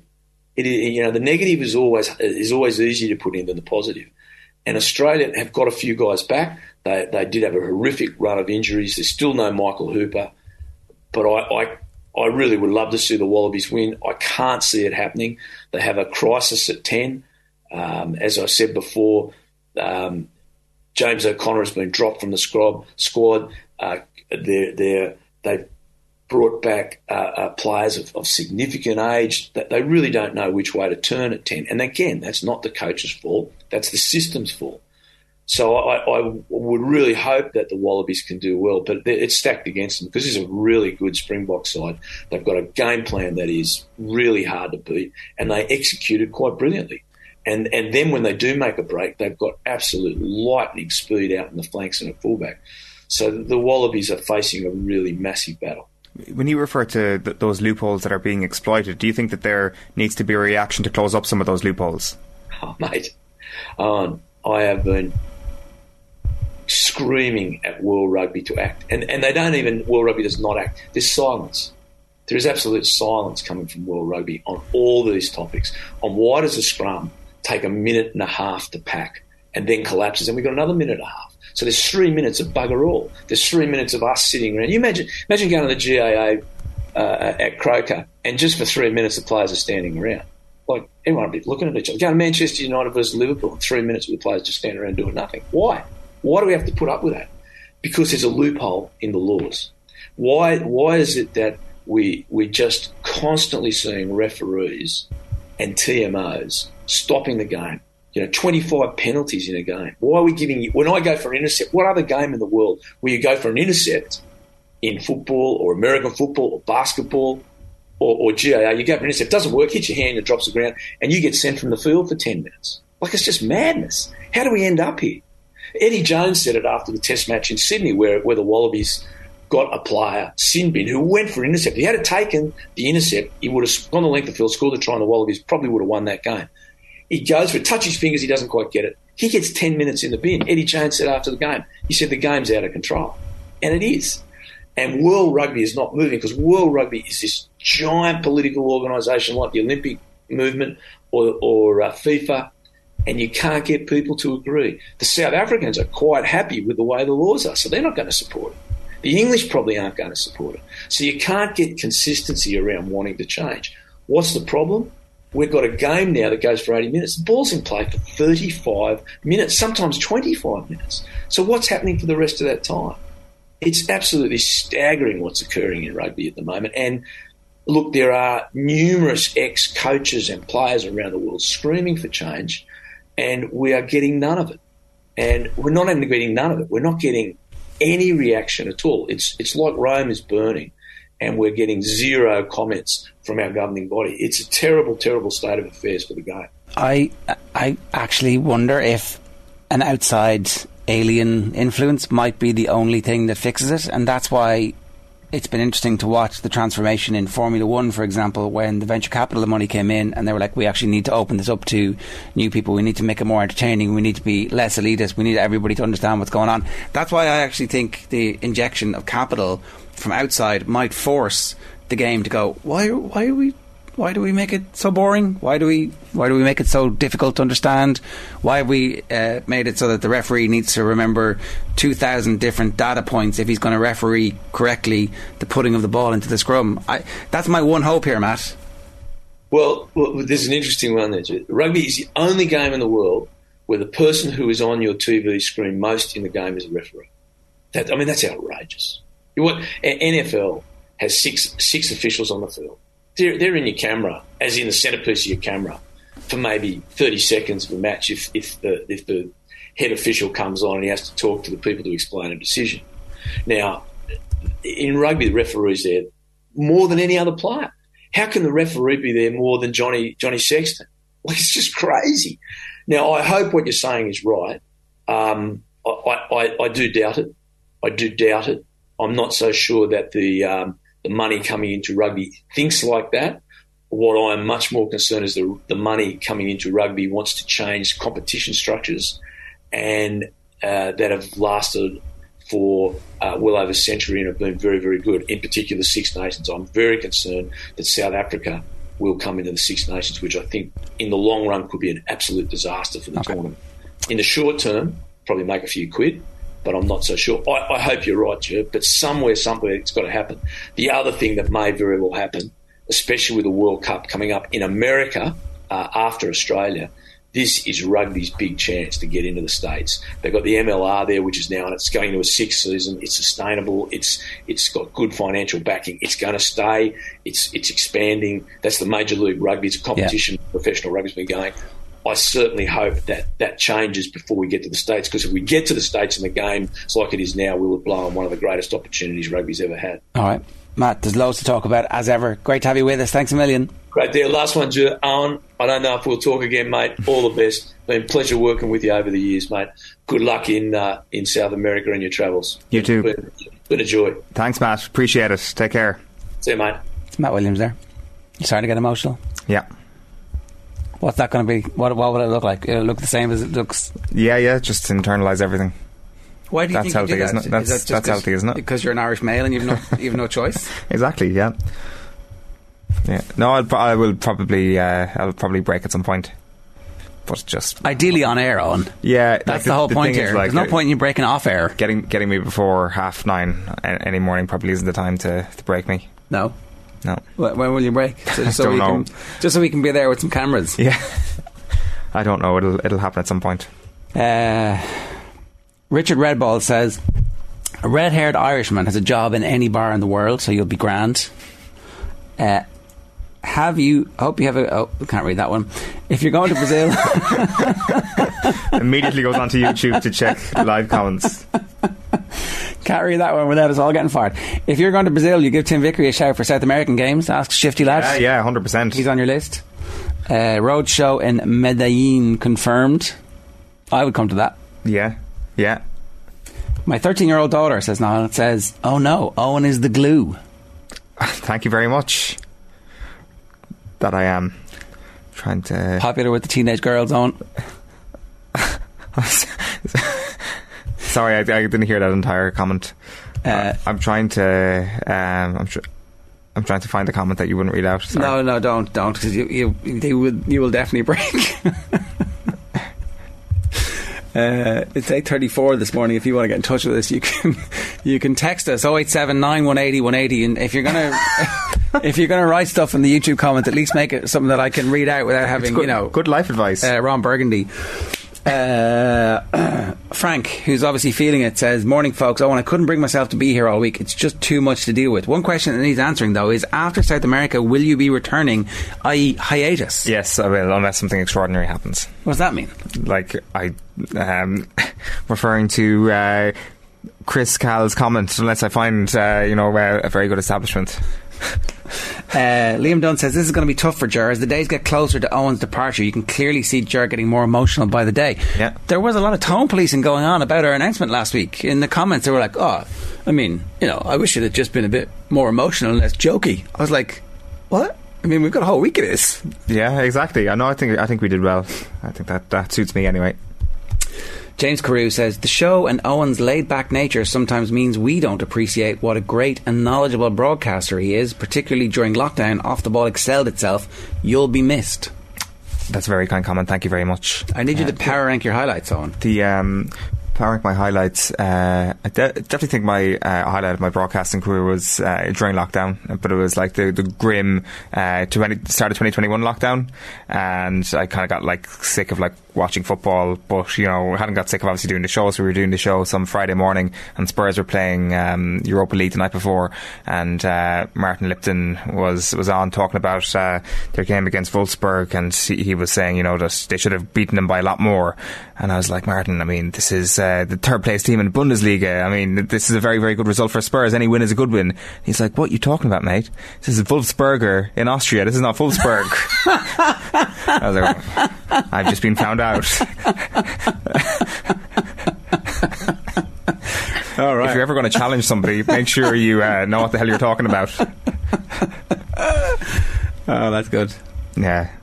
I mean, it was... We all partied, right? Yeah, exactly. Or we all just, watched what was going on. I was probably watching like It's a Sin or something around that time rather than watching football. Well, do you remember it was like every night there was football? Exactly, that was the problem. Oh, this is great, there's football every night. And it really wasn't. No, it wasn't. Like I picked, you sort of started to pick and choose your moments, and one of those moments I did not choose was Tottenham Hotspur against Wolfsburger, and every time I see their name down I'm like, I'll never forget. It was pretty Austria. Pretty shocking, yeah.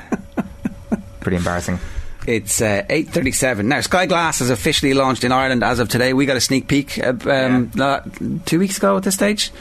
It's a pretty impressive bit of kit. Yeah, it's unreal. It's like your TV and your Skybox all in one. Unbelievable sound on the thing as well. It's kind of like surround sound, but it's just in one box. It doesn't really make any sense. And you can control it with your voice as well. So basically, you can sit on your couch and be overwhelmed by sound and vision, and never have to move again. If you could just get somebody to go to the fridge for you, it'd be perfect. Anyway, it is officially launched in Ireland as of today, Thursday, the 25th of August. They're celebrating the launch with an event in Dundrum Town Centre with none other than Codaline, and I'm delighted to say Vinny from Codaline, the drummer, is with us. Vinny, good morning to you. How are you? Morning, lads. How's things? Yeah, you are very welcome. Musicians on sport shows are always like, oh, so what is your sporting credentials? Who do you support? Yeah, so they said they were like, oh yeah, they want to do off the ball. I was like, yeah, that's fine. I was like, I don't watch really football. I'm more like rugby, golf, F1. They're Mark also sports. That's fine. That's okay. Band, so. Yeah, I know. Yeah, so I was like, I do like sports. Steve and Jay are the lost causes, so that's why they weren't put up for this interview, because they were like, what's a football? So yeah, no, I'm in. Mark's a diehard Liverpool fan and has been for donkeys. Oh, we really wanted him today then, so we could give him a bit of shit about this week. Yeah, exactly. Yeah, no, I was. A lot of my mates there's kind of half my group are Liverpool fans, half of them are Man United fans, and there's a couple of Arsenal lads in there as well. So the slaggings that were going on in the WhatsApp group after the match the other night was it was pretty funny. As a matter of interest, I noticed that everybody I met on Tuesday morning was a Man United fan, and everybody was telling me proudly about their Manchester United fandom. People who I had not known watched football for the best part of a decade. Like, did they all cry out of the woodwork? Closet Man U fans. Yeah, closet Man U fans. Now, to be fair, I was a Man U fan when I was a little kid, like kind of during the kind of early 1990s, like kind of 94 to like 98. I was a big Man United fan, and then just kind of got out of football. And I don't know how I got into rugby, because nobody in my house watched rugby, or I don't know why. I think I put on a couple of pounds and I was like, I can't be a footballer. I'll be a prop. Did you play? Yeah, I played schoolboy level, and I played for Malahide and Setonians for a little while. But yeah, I played schoolboy from like kind of first year up until fifth year. I think I didn't during my leaving cert year. and then I kind of stopped altogether, kind of because drumming and music became just such a bigger part of my life, and the risk of being injured or kind of spraining my ankle or spraining my wrist or something like that just became too great because I wouldn't be able to play drums. So I kind of just knocked it on the head then, but now I'm just a couch fan. That's totally legit. You do need your fingers to be a drummer, and you probably end up with them broken quite regularly if you're playing in the front row. Yeah, no, I moved from prop to flanker, and I had a couple of sprained ankles. I popped out my thumb a couple of times. So yeah, I was like, right, well, I can't do that because then I couldn't play drums for a while. And then, yeah, obviously, as music became a bigger and bigger part of my life, it was like, yeah, it was the risk was too great. So yeah, I had to hang up my boots at an early age. Not that I was very good now, but like, yeah. Which is a more taxing act on your own cardiovascular fitness? Is it 80 minutes in the front row or playing a gig as a drummer? Oh, definitely 8 minutes in the front row. I'm sitting down playing drums. Now, in terms of the rest of the band, I probably get more of a workout than everybody else does, but on stage. But yeah, no, playing rugby for 80 minutes is definitely more taxing than playing a gig for an hour and a half. Like, you know, sitting down, just flailing my arms around and my legs. So yeah, it's not a different kettle of fish altogether. What's the crack with Dundrum today? Is it invite only? Is it too late for anybody who wants to go and see, or can you still rock up? I have no idea. I haven't a clue. We only kind of found out it was in Dundrum the other day. I was like, all right, okay. Someone told me that it was going to be in Whelan's. And yeah, so I haven't a clue. I have no idea. I know Sky were kind of giving away tickets to people, but yeah, sure, you could probably just chance your arm, like, you know. Well, this is Ireland. Everybody loves a chancer, right? Yeah, exactly. Yeah, like we like anytime we're around tour and like we could be somewhere in the middle of Germany or somewhere in the middle of America, in the middle of nowhere. You'll always just get Irish lads and ladies like chancing their arm trying to get into a show or trying to get backstage and meet us. And a couple of times it's worked, and we're just like, is there no security at these venues? And they're like, just because they have an Irish accent, they'll be like, oh yeah, Jess, I know the lads, I went to school with them and all that. And all of a sudden these random Irish people show up in our dressing room. We're like, hello. So yeah, and they're like, oh Jesus, lads, fancy going for a pint? We're like, well, we kind of have this thing that we have to do in a few minutes, like, you know. So yeah, it's safe people can just show up and chance their arm, you know. What's the worst going to happen? Your touring schedule, obviously post-COVID, you're back travelling the world again. Is there this kind of new sense of energy behind those tours because of everything that's happened? Like we were just talking 2 minutes ago, football was on every night. Even Owen got bored of watching football every night. So what's that like post-COVID been like?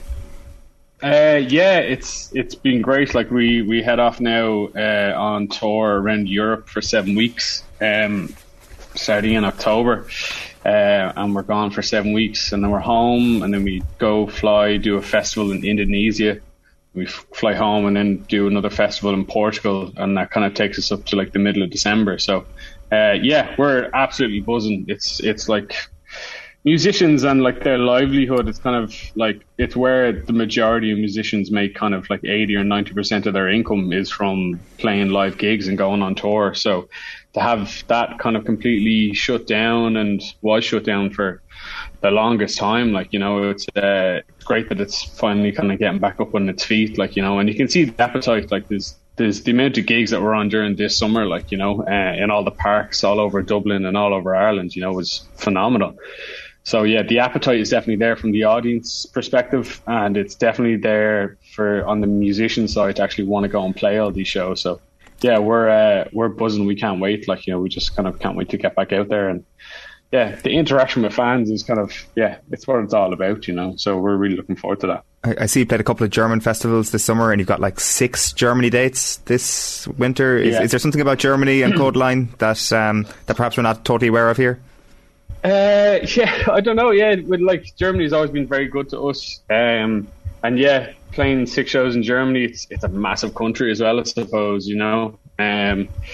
So yeah, I suppose that's it really. I don't know if they have a big affinity to Ireland or not, but yeah, but they seem to like what we do anyway. So, but that's like there's loads of countries that surprise us. Like Portugal, we hadn't been there ever, and we we played like a kind of afternoon slot at a festival about 5 years ago.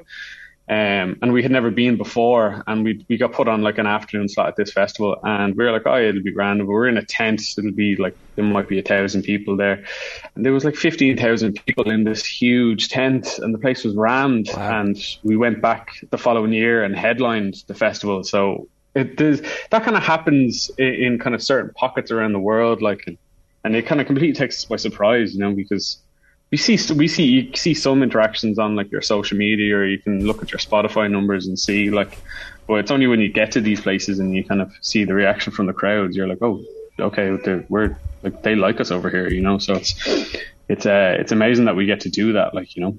Do you play better in front of those big crowds? It's a stupid question, but it's like it makes some sense. Yeah, no, for sure. Yeah, there's pros and cons to both, I suppose. Like doing a big show, whether it's in front of 5,000 or 15,000 or 20,000 people, that's incredible. Like, you know, we played Malahide Castle during the summer, and that was 23,000 people. Like, so that was immense for us, you know. But then in March of this year, we were playing in the Olympia, and we did 2 nights there, and it was like 1,100 people a night. So those kind of small intimate shows are amazing because it's a totally different vibe, like, you know. And then when you're playing like a festival in front of thousands of people, like, it's like kind of, big sound, big wall of sound that you can kind of hide behind, like, you know. And whereas it's something small and intimate, there's nowhere to hide, so it's kind of more raw, I suppose. But there's both pros and cons to both of them, like, you know. Well, listen, Vinny, if a red-headed Irishman rocks up when you're playing South America next year, it'll be this lads, and absolutely do try and just, you know, make sure that he's clean at least and has a little bit of cash in his pocket to get Look home. out for the tricolour. And if you need some credit on his phone, maybe you can stick a tenner on it for him. Thank you very much. Yeah, absolutely, more than welcome. Thanks a million, Vinny. Cheers and best of luck. Cheers, lads. Thanks very much. All the best. Have a good day. And don't try and blag into that. I've just found out. So Sky are celebrating the launch today of Sky Glass with an event in Dundrum Town Centre. It's an exclusive gig for competition winners. For anybody that isn't lucky enough to win tickets, the whole event will be live streamed just outside the venue in Pembroke Square on a fantastic display of a wall of Sky Glass panels in the Sky Glass Dome, showcasing the amazing picture quality and sound capabilities of Sky Glass. 8:48, John Duggan is with us. John, good morning to you. Jerry, how are we doing? How are you? Great, yourselves? I'm very good. It's time for Virtual Insanity. Yeah.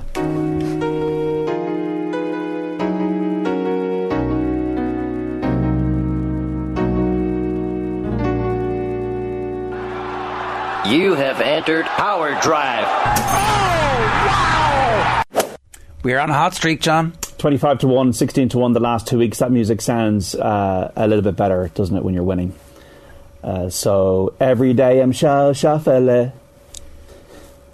Every day I'm shuffle. Put up on the screen there this week's tip, and this week's winner will be Xander Schauffele in the Tour Championship. He's the only bet this week because there's only 29 players in the field at Eastlake in Atlanta for the final Tour event of the PGA Tour regular season. This is a strange one in that there's a handicap. Scotty Scheffler starts this week with 10 under par, because he's the leading point scorer for the FedEx Cup. Patrick Cantlay is then next on 8 under par. Then Xander is on 6 under par, and Rory McIlroy and Cameron Smith among those on 4 under par. So Scotty Scheffler is a 9-4 favourite, and Rory, for example, has to make up 6 shots on Scheffler. I'm going for Schauffele because he's got the best record of the course. For anybody who's played over 12 rounds, he's got the best record, a stroke average of just over 67. He won this as a rookie at Eastlake in 2017 because the course suits his accurate long driving off the tee. He's playing very well. He was third last week. He won the Travellers' Championship and Scottish Open this summer.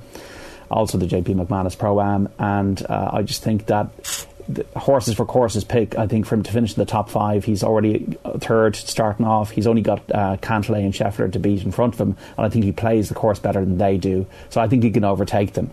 And at 6.5-1, I think he's an each way bet to nothing for 10 each way over virtual money. So Xander Schauffele is the only one we're looking at this week, lads. Okay, it's such a weird field, it's such a weird tournament that it's it is a bit of an odd one. So there's no point in trying to complicate it and look at it without the strokes, or going into players at 200 to 1 that might get 5th or something. Just keep it simple, and you've got to pick one of the top ones, and the one I picked is Xander. Okay, Xander Schauffele this week's headline tip, only tip at 6.5 to 1.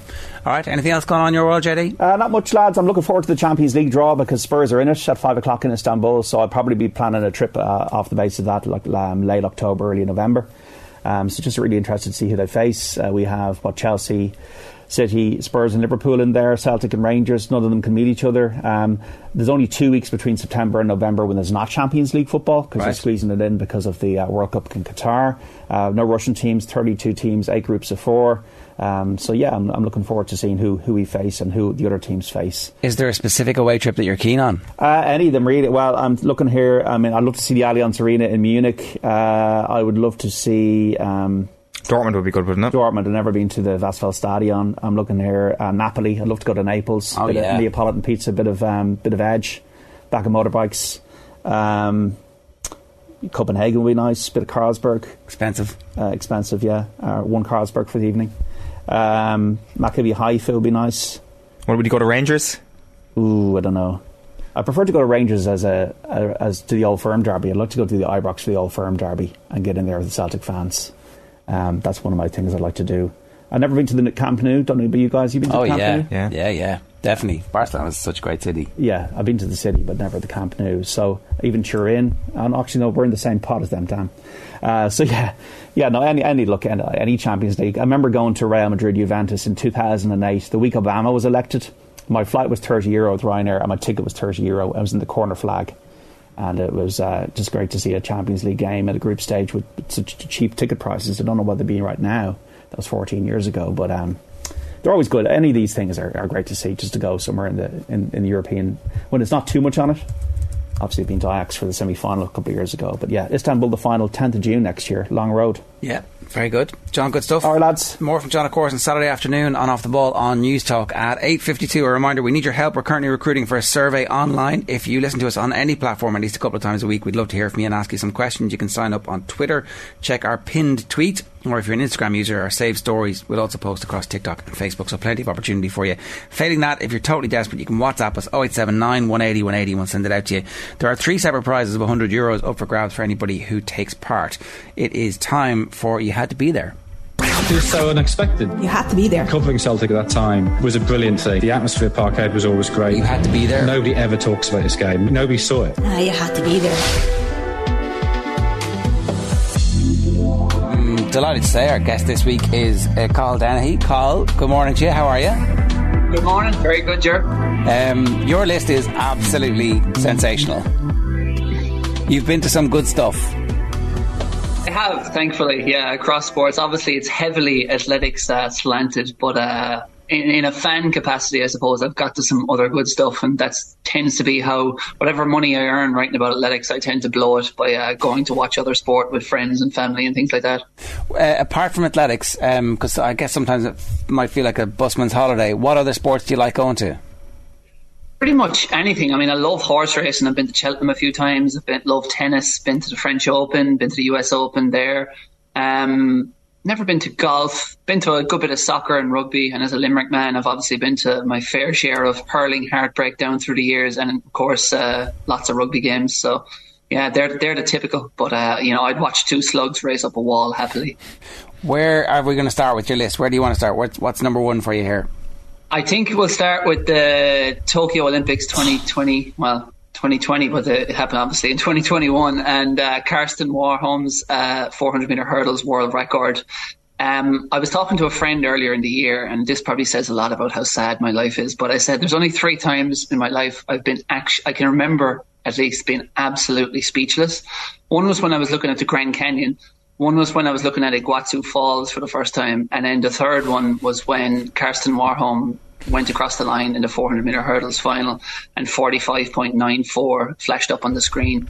And it was just absolutely a time that was just absolutely unbelievable. And unfortunately, there were no fans there in that Tokyo Olympic Stadium, but the few hundred journalists and team members and everyone there, it was the same reaction all around. It was just speechless. It was just no one knew what to say, because this was a time that kind of didn't make sense to anyone, but it was, to many of our minds, the greatest race in Olympic history. I remember we had you on, I think, OTB AM that morning, actually, a few hours after that run, and I think it had just completely transcended the sport even that day. Everybody who had kind of been up in the middle of the night maybe to watch the Irish athletes. Was there maybe rowing on that night or something? There was definitely a reason why there was Irish people up in the middle of the night, and all of a sudden this thing was on TV, and it was like, holy crap, this is absolutely bonkers. Even like Rai Benjamin and his time coming in second place was just astonishing as well. Like, was this potentially, like, where does this rank in terms of the greatest races or the greatest finals on an Olympics track? I mean, I think it's probably number one, and I think what makes it probably number one, I mean, individually, obviously we've had incredible performances. You've Usain Bolt's world record to win in Beijing. I think it was that 9:69 he ran celebrating early. Obviously you have the Jesse Owens, you have the Bob Beamans, his long jump back in 1968. But a lot of those great Olympic performances were individual brilliance. I think what made this race special was that it was actually a competitive race. Still, the last 20 metres, people didn't really know who was going to win. And you had not just one athlete, but two athletes going where no other athlete had gone before. The world record at that time, until that summer, it was 46.78. And then Warholm, as many kind of had expected him to do at some point, carved it down to 46.70. And that's kind of, the normal world record jump, like less than a tenth of a second in a one-lap race. No one, just absolutely no one. Everyone thought, yeah, maybe the world record could go in Tokyo, but it was, like I said, 46.70.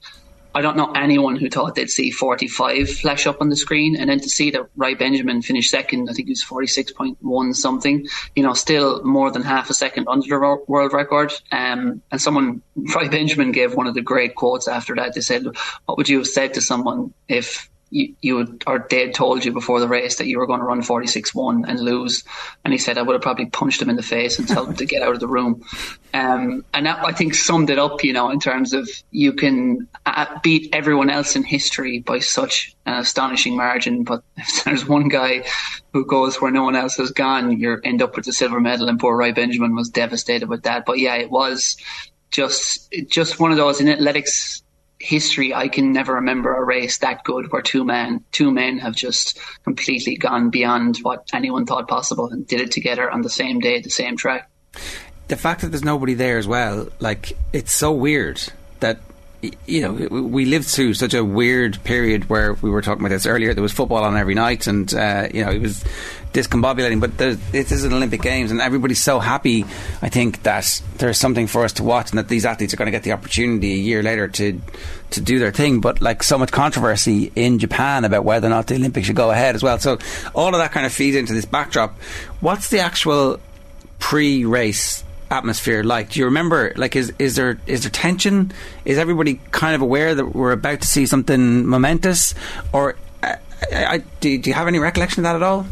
I can just remember from the journalist point of view just being exhausted and kind of almost going there knowing, right, this could be big, but kind of thinking, I think it was probably around the Wednesday, the second week, obviously, at the Olympics. So you're talking maybe 12, 13 days into the games, like a 20-day game. So kind of everyone, fans, spectators, whatever, was kind of like suffering a bit of Olympics fatigue at that point. And I remember it was a morning session. So obviously you're still shaking off the grogginess, and you're getting to the stadium and like, and there wasn't really anything big else on that morning. So that was kind of the only show in town. But I just remember, nothing at the Olympics kind of felt like an Olympics, because you're used to that atmosphere, you're used to that kind of rumble and the crackle of anticipation going around the stadium, as many of the other events I suppose I'll be talking about showed. But that morning it was just eerie silence, but obviously you knew this was the big show. And then afterwards I remember, even though there were some people cheering, even some of the journalists were probably not being journalists and cheering along as the race happened, but then afterwards just that complete disbelief going around the stadium with the few hundred who were there. And I remember my friend Phelim Kelly, who was an Irish team coach, was over in the back straight in the athletes section watching. And Warholm was obviously doing those weird laps of honour with his flag, where there was no one actually there to salute. But he was just going down the back straight in silence, waving at the handful of people. And Phelim just ran down to the edge and he just shouted at Warholm. He was like, man, that is the best thing I've ever seen in my life. And Warholm just kind of smiled at him and said, well, it's the best thing I've ever done in my life.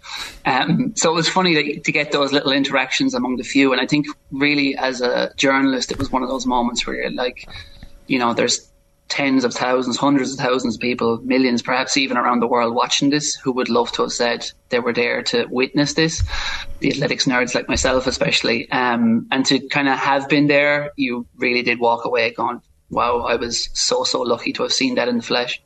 I think he did an interview on with David Gillick actually straight away after. Like, I don't think I'm mistaken on that one. So was it like more of an intimate Olympic Games than ever before, like with regards to access, even though that doesn't make any sense because there was still the world media there, but did you find that you got more insights than you usually would have got at an Olympic Games last year in Tokyo? For sure, yeah.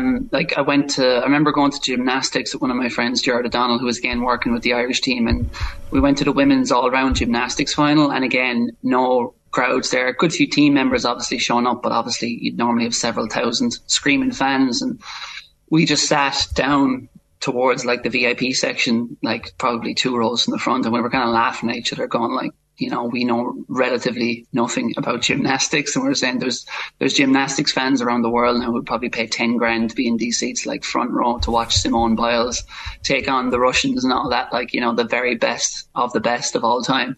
And then it was fascinating just hearing the cheers. I think things you couldn't normally hear when you're even there in a journalist capacity, even if you've really good seats. And I remember going to the basketball. I watched USA France in the basketball, and that really stood out in terms of a different experience, because I'd been to maybe 5 or 6 NBA games when I'd been over in the States. And obviously, even when you get down in good seats, the noise is too much that you can't really hear the team talking to each other. But I remember being 3 rows from the front, and there'd been about 50 people in the arena when I was watching USA play France. This wasn't the final. More people obviously went to the final, but in the kind of group stages of the Olympic tournament. And just hearing all the different calls, how much trash the players were talking to each other, how much of a pain in the neck Draymond Green was to everyone else. Just like he'd swat a ball away, then he'd just be like, get that shit out of here.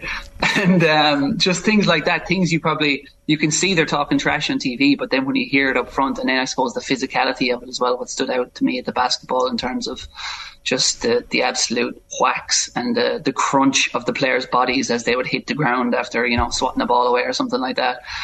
So yeah, it was actually, like, while obviously 99% of it was worse because you love that atmosphere, there was that little bits where you're like, oh, I've never heard, you know, Steve Kerr kind of make these calls before, and I never heard that as the shot clock is counting down, everyone on the bench is counting so the player is aware of it, which is something, despite watching basketball for years, I'd never realised. And so there was a lot of kind of, I suppose, been athletics my whole life, there wasn't too much in that was new to me, but watching the other sports, the lack of crowds. They're counting out loud. You can hear them counting out loud, can you?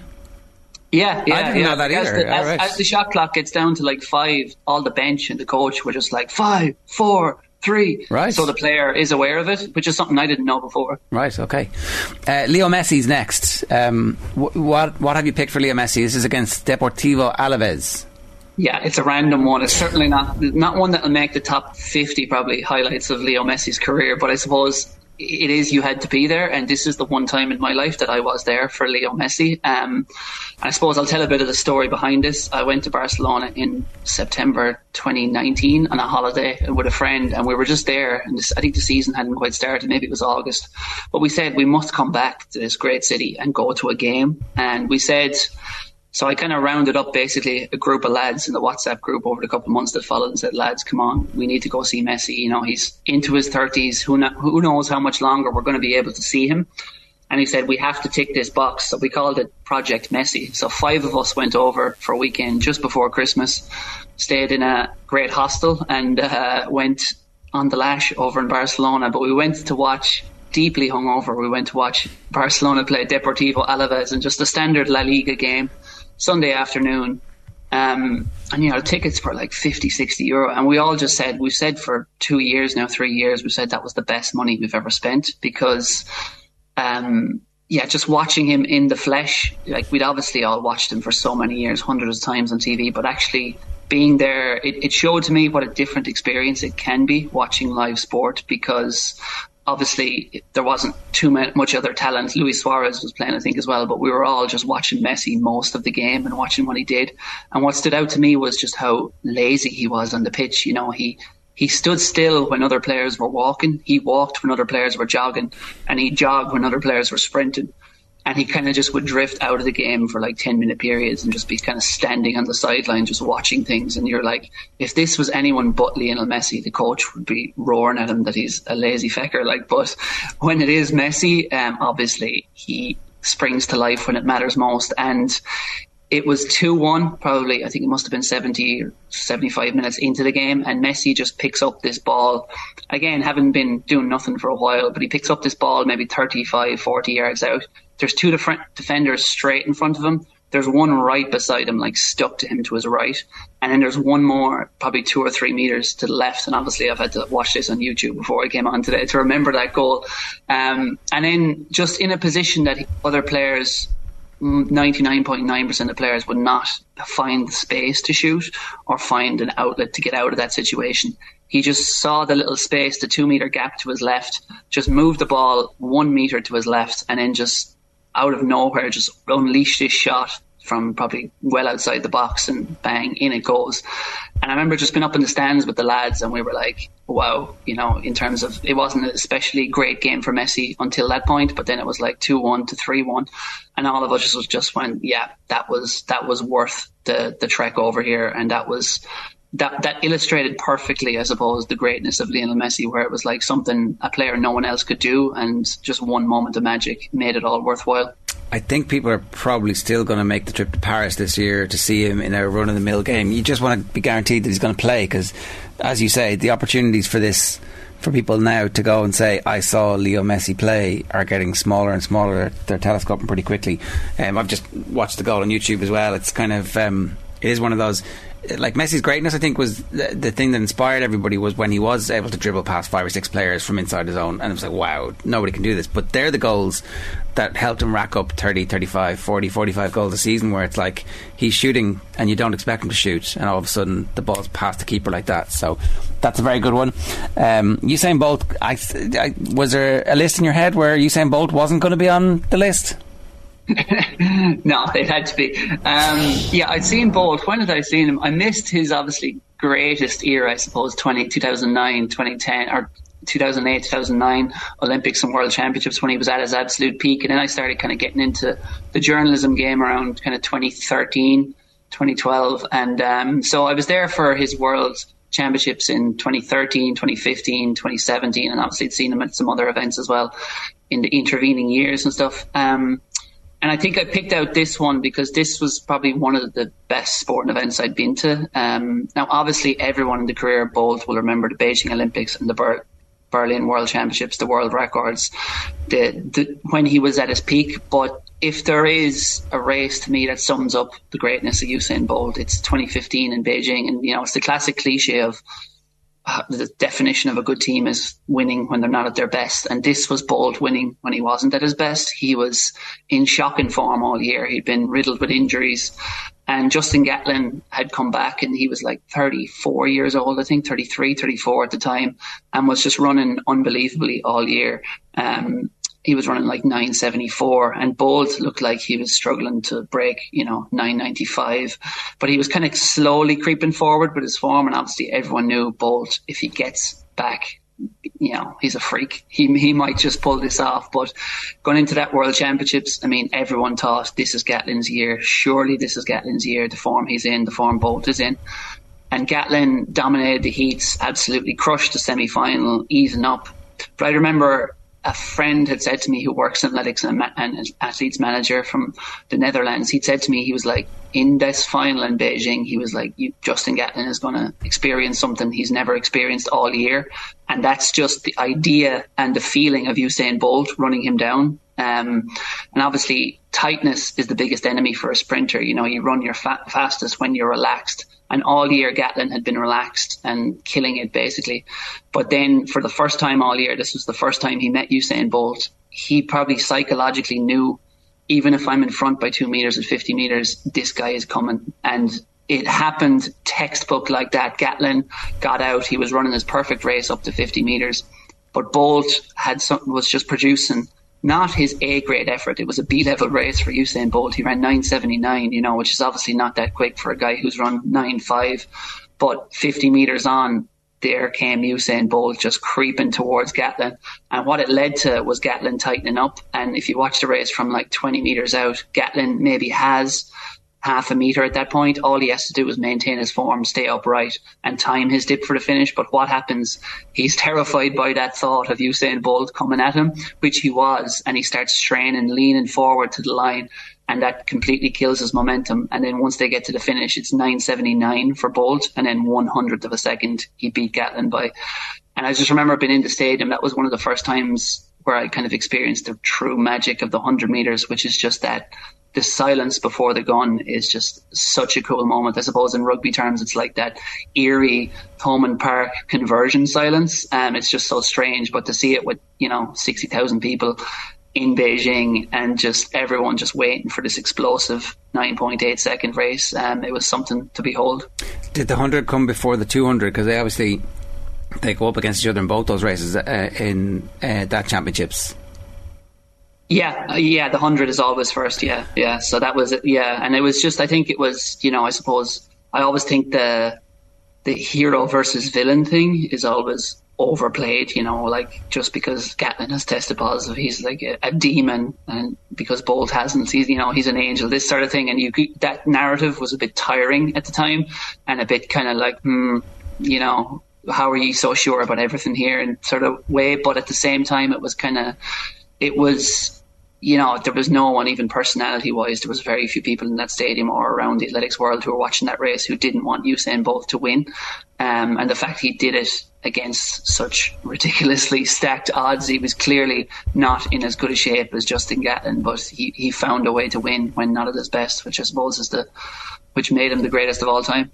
Okay, so you made a reference to the heartbreak years that being a Limerick man has inflicted on you for such a long period, and we'd probably be knocking a bit of crack out of that if you were, say, a Mayo football fan right now. But it turns out things turned, and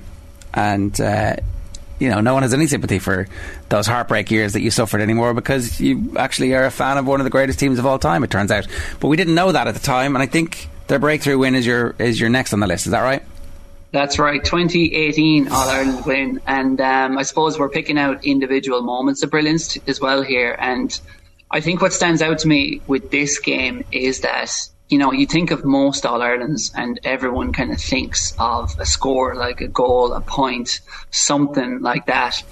But I think what stands out to me anyway, and I'm sure a lot of Limerick people, was not any particular score. Obviously, there were great scores in that game, but what stood out to me was the catch. It was Tom Condon's catch. I think it was there was a load of injury time. I think it was maybe 77, 78 minutes into the game, and Limerick are 1 point ahead, and Joe Canning gets a free, maybe 80 yards plus from goal. It was way out. It was one of those kind of 50-50 frees. Is he going to make this or not to tie the game? And every Limerick person in the stands was just breaking it, being like, oh, here we go again. They're going to tie it up. They're going to win. It's going to happen again, which is what the mentality of Limerick people was for my whole life anyway to that point. And then the ball drops short and it's Tom, and everyone is like, oh God. And almost when it's dropping short, people are like, this is all probably worse because now someone could pull on it. Some Galway player is going to catch it and stick it in the net. And hello, it's 1994 once again, and Limerick people go home devastated. But then Tom Condon just attacked the ball, caught the ball. A couple of players around him just burst through them, ripped out of defence, and I think he got a hand pass off to someone, and then the ball was cleared, and then bang, ref blows it up, and Limerick go wild. And I think the story of that, and that's my abiding memory of that game, and just the relief washing around that stadium, and then the cranberries blaring out around Croke Park. And to beat Tom Condon, I sat down with him I talked to him on the phone. It was for an interview maybe a month later. And he came from Knockaderry, a village of like 1,500 people. They'd never won an All-Ireland before. He was the most unlikely hero, I suppose, from Limerick that you could pick out. He'd been sent off. Limerick had one blot that year. They were hammered by Clare during the Munster Championship. Tom Condon had been sent off by that. And Tom Condon spoke about that red card and how his teammates all started calling him Zinedine Zidane after that for the year. But he actually kind of, it was fun, obviously, but he obviously kind of took that red card to heart. But he kind of thought, John Kiley's not going to give me another chance here. I've kind of blown it for him in terms of my temperament and things like that. And then I think it was Richie English got injured well beyond the 70th minute in that game. And then off the bench comes Tom Condon. Didn't really do much in the 6 minutes between that, but then what a moment to step up and to become like the most unlikely hero for Limerick's historic win. And I do think that kind of, if that point went over or if some other player had caught it and stuck it in the net, I think we could be looking at it. As great as this Limerick team are, I think the current generation might have been scared the way so many Limerick people and players were by that 94 loss to Offaly. Yeah, Carl, that's great stuff. Last one here is the sub 2 hour marathon in Vienna in 2019. I presume you were there for work. Yeah, I was there for work, and I was kind of floating around the course. Obviously, there's not much you can write during the race. This guy is just continuing to run 4:34 per mile or 2:50 per kilometre. So I was kind of floating around, and one thing they had at that sub 2 hour marathon attempt was a treadmill set up beside the course, whereby people could run at the pace Kipchoge was running, which is 1:59 marathon pace. So I hopped on it for the crack and ran it for 2 minutes before I was absolutely dying of death and fell off the treadmill during the race. But yeah, there was like such crowds in Vienna that morning, and it was like I was kind of skeptical about the attempt because they weren't following all the rules in terms of they were handing them drinks off a bike rather than pick them off a table, and they had a team of pacemakers rotating, so it wasn't going to count as an official world record. But obviously they had to do those things just to give him the shot at sub 2, and he absolutely smashed it. Went obviously 18 seconds under the sub 2 marathon, and the crowds were just going wild, and it was in essence a kind of a boring thing, like just one man running at the same pace and can he hold on.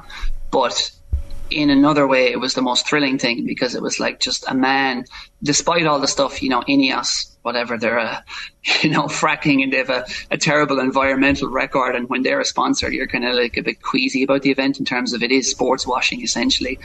But at its heart was this lovely guy, Eliud Kipchoge, a modest guy from the highlands of Kenya, going where no man had ever gone before. And just to have seen that in the flesh, and to see the kind of, it felt at the finish line like not just, this is cheesy, but not just a celebration for Kipchoge, it was kind of like a celebration for humanity in terms of, yes, they didn't follow some of the smaller rules, but at its heart this was a man running around a flat course at 4:34 per mile for 26.2 miles, and that was just, much like Warholm, that was just something that for so long in our lives seemed impossible, but then he did it. Okay, Carl, that's great stuff. That is a brilliant episode of You Had to Be There. Thanks a million for joining us. Cheers. Cheers, Joe. That's Carl Dennis. Oh, there you go. It's Carl Denny with this week's You Had to Be There. It's 9:17. Let's get straight to Graham Hunter, who I think is on the line for us. Graham, good morning to you. How are you? No, we're going to take a quick break and we'll be back after these. OTB AM. 19 minutes past 9. Graham Hunter is with us this morning. Graham, good morning to you. How are you? All right, Ger. The Casemiro thing seems a bit left field. In retrospect, does it make a bit of sense for Real Madrid to cash in on an ageing star and replace him with somebody much younger for a relatively similar price? No, I don't think it did. I think it'll cost them the league at the end of this season. I don't think they cashed in. Once they were presented with Casemiro saying to them, I want to leave, something that he'd been trailing at since the end of last season. He hadn't said, I'm out of here, that's it. He had said that he wanted a new challenge. It's a pretty intricate story, given that the firm that represents Casemiro is run by the former Real Madrid Director of Communications, Oscar Ribot. Florentino Perez's son has from the outset been associated with that firm. He's been an extended part of that firm. So it's an operation where I suspect they were allowed to go and seek out a buyer because Casemiro had made, I think, pretty close to an irrevocable decision that if the right opportunity came along, he would go. There's been a lot of talk at Real Madrid since he left about how disappointed his fellow players are that he's gone. Not disappointed in him, but that they keenly feel what will be a sense of loss because of his importance. Both Florentino Perez and Carlo Ancelotti said, look, Casemiro has earned the right over the years to say, this is my time to go. And that's a brilliant, elegant way to run a football club if you think you can afford to. Their gamble is that Modric and Kroos and Valverde plus Camavinga and Tchouameni will mean that they can assume the loss. And at that stage, I can answer your question and say, that is great money for a player who's 30 plus, except for the fact that, look at Modric, he's 37 and still playing. Whether there's 7 more great years in Casemiro is a slightly different question.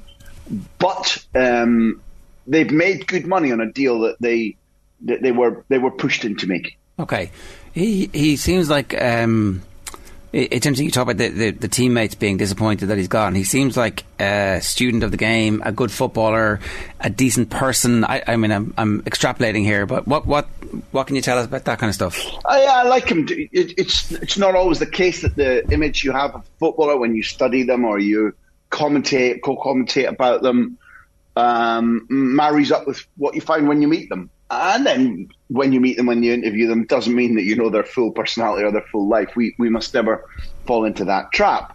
But when I've met and interviewed Casemiro 3 or 4 times, I've found him deeply interesting. Once he commits to an interview, he's committed. He'll talk properly. He'll listen. He'll answer. As far as his personality is concerned, in terms of what it meant to Real Madrid, he carries a very strong reputation that he was one of those leaders without the armband, that he was consistently committed to excellence.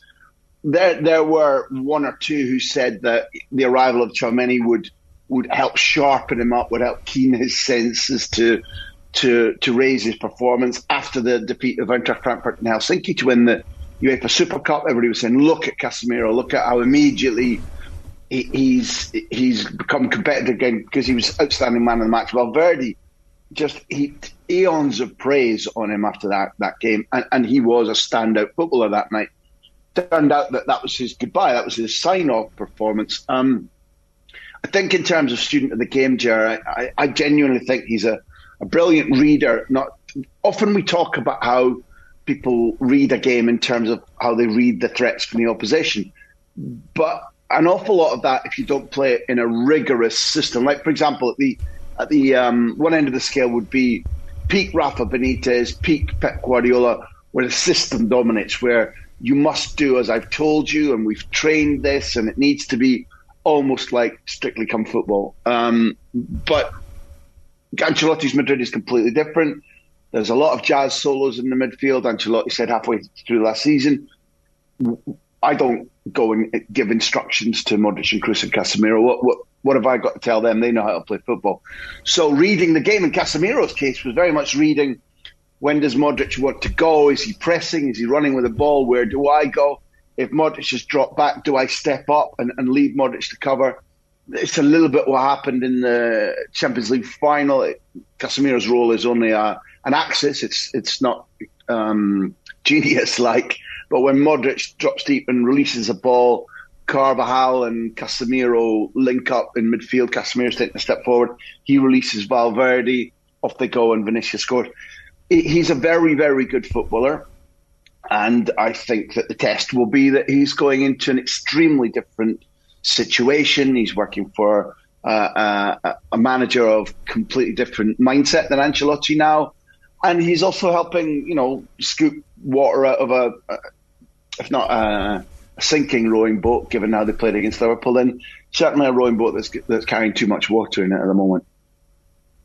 Yeah, it's going to be interesting to see how that turns out. Graham, just a couple of other things to touch on. The Barcelona situation, obviously it's been something that's rumbled on all summer.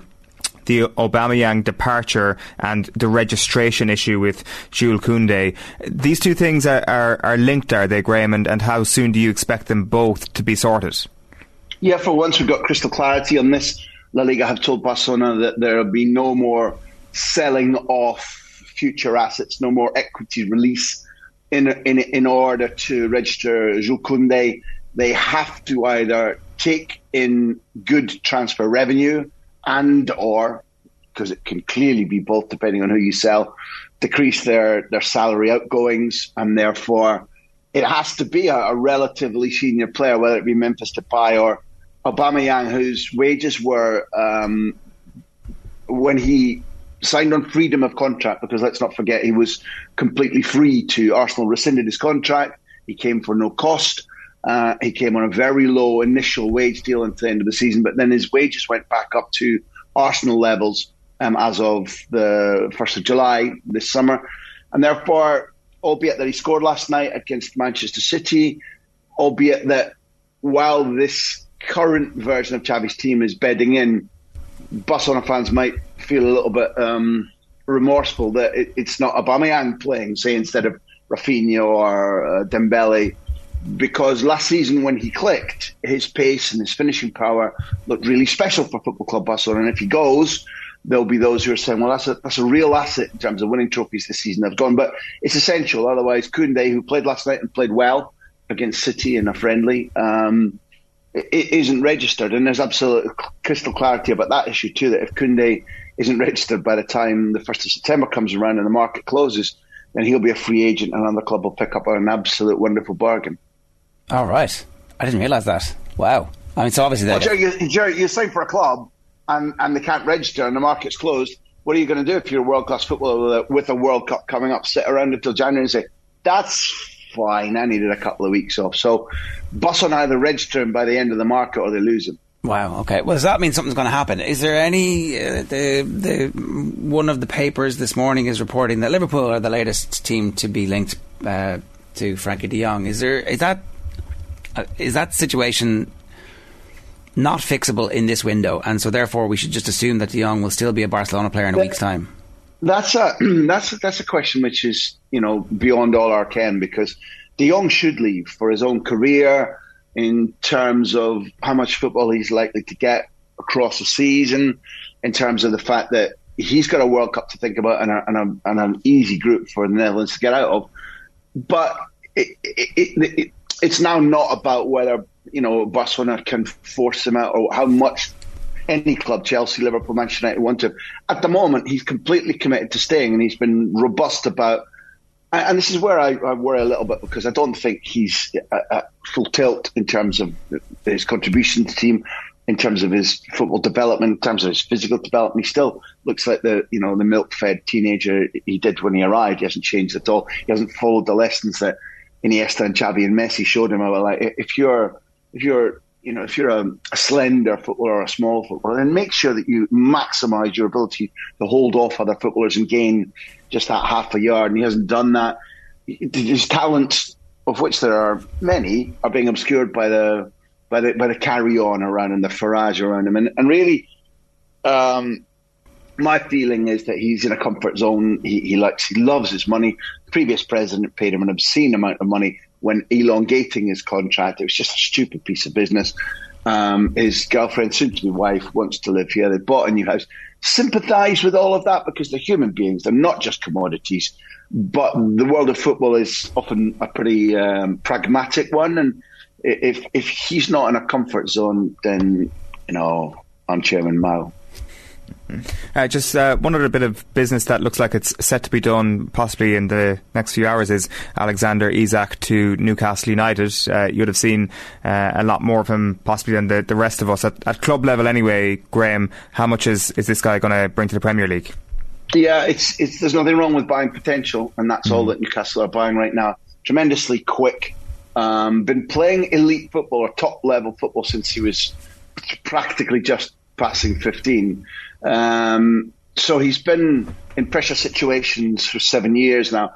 Last season wasn't simply bad luck or poor assist play around him by Real Sociedad.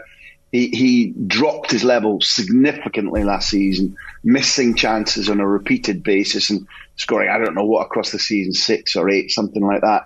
I can't explain why last season was such a backward step for him, but he's very, very quick. If you look around the way that Willett plays and San Maximin plays and Bruno Guimaraes plays, Newcastle play at pace. I don't think they want to be a counter-attack team every single week, but often they will be.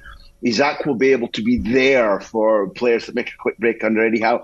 And as somebody who's met Eddie Howe, interviewed him, and somebody who lost Ryan Fraser from Aberdeen at a very young age to Eddie Howe's team then in the second division, I was so ticked off. And then I looked at Ryan Fraser once he'd been under Eddie Howe's tutelage, and he changed out of all recognition. Isak may be going for a huge amount of money, and there may be a lot of pressure on him. But one of the things I hope to see is Eddie Howe just easing out the last gauche parts of a promising footballer's armoury. It's a gigantic price, and it's money that, it's the owners. I wouldn't be going to play for Newcastle if I was Isak, given who owns them. But good luck to him. Like they sound like you're making sounds here as if like the potential really is huge. He's kind of been blown off course a little bit. No. If I'm given that, I want to draw back. There is no doubt that he is an exciting striker. There is no doubt that he's got a decent brain. I've met him, I've interviewed him, and think there's a smart enough person in there. There is lots of potential, but I'd be very surprised if he hits the ground and by Christmas we're talking about somebody who's knocked in 10 or 12 goals. Good luck to him. I hope he does. But last season was one of those where you look and you think, well, why has your concentration dropped so badly? Why are you skewing shots left and right or over that previously at minimum you were putting between the three posts? So there's something that maybe only he can explain personally about what was going on in his head. He's an exciting footballer. And those Newcastle fans, genuinely, every club is proud of their fans. They are extraordinary. May they be the wind beneath his wings. May he flourish. Good luck to him. But they're buying potential rather than a made man. Graham, great stuff. Thanks a million for joining us this morning. Cheers. It's Graham Hunter giving us some thoughts there. Some very quick comments to read. Pat Spillane must replace Owen. Like for like, really. And available, says Powell74. It's the most cutting thing that's ever been said about Pat Spillane. Good shout. Hashtag Brolly for Owen. Brolly for Owen is definitely something I can get behind. The first one was Frank and the second one was Zed Leplin. Lives in Belfast. Needs to be in studio. Travel up and down, it's a very, very quick commute these days. About 2 hours, but yeah. South America can get very rainy, says Gary Flynn. Yeah, my sort of place. Just remember, there's talk of Owen competing in the crappy quiz, so I think his last show is tomorrow. Bet he wipes the floor with the other guys. Good man, Owen, you'll be missed. I am doing a crappy quiz tomorrow, and I don't think there'll be any floor wiping going on. This is going to be hugely embarrassing, and I may not show up Monday and Tuesday next week as a result. Well, you better. Does Off the Ball have the budget to get Stone Cold Steve Austin to sit in with Ger every morning, asks Gow Shale. No. Definitely, yeah. No, we don't. I mean, if we did, we wouldn't have Owen.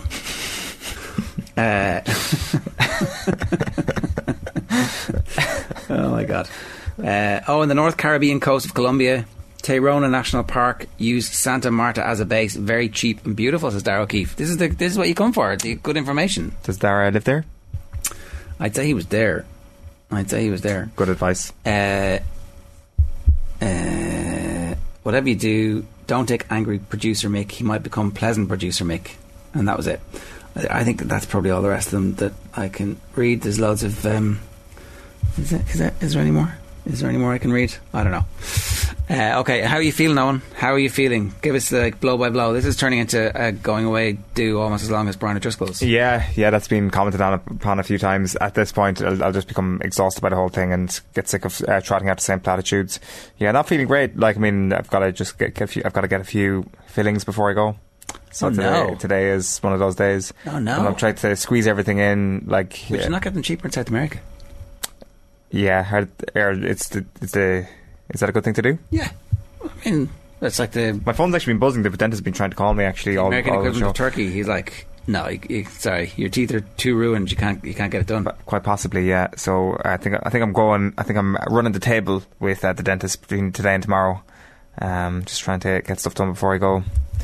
Get a few jabs as well. Stop me getting a bit late now.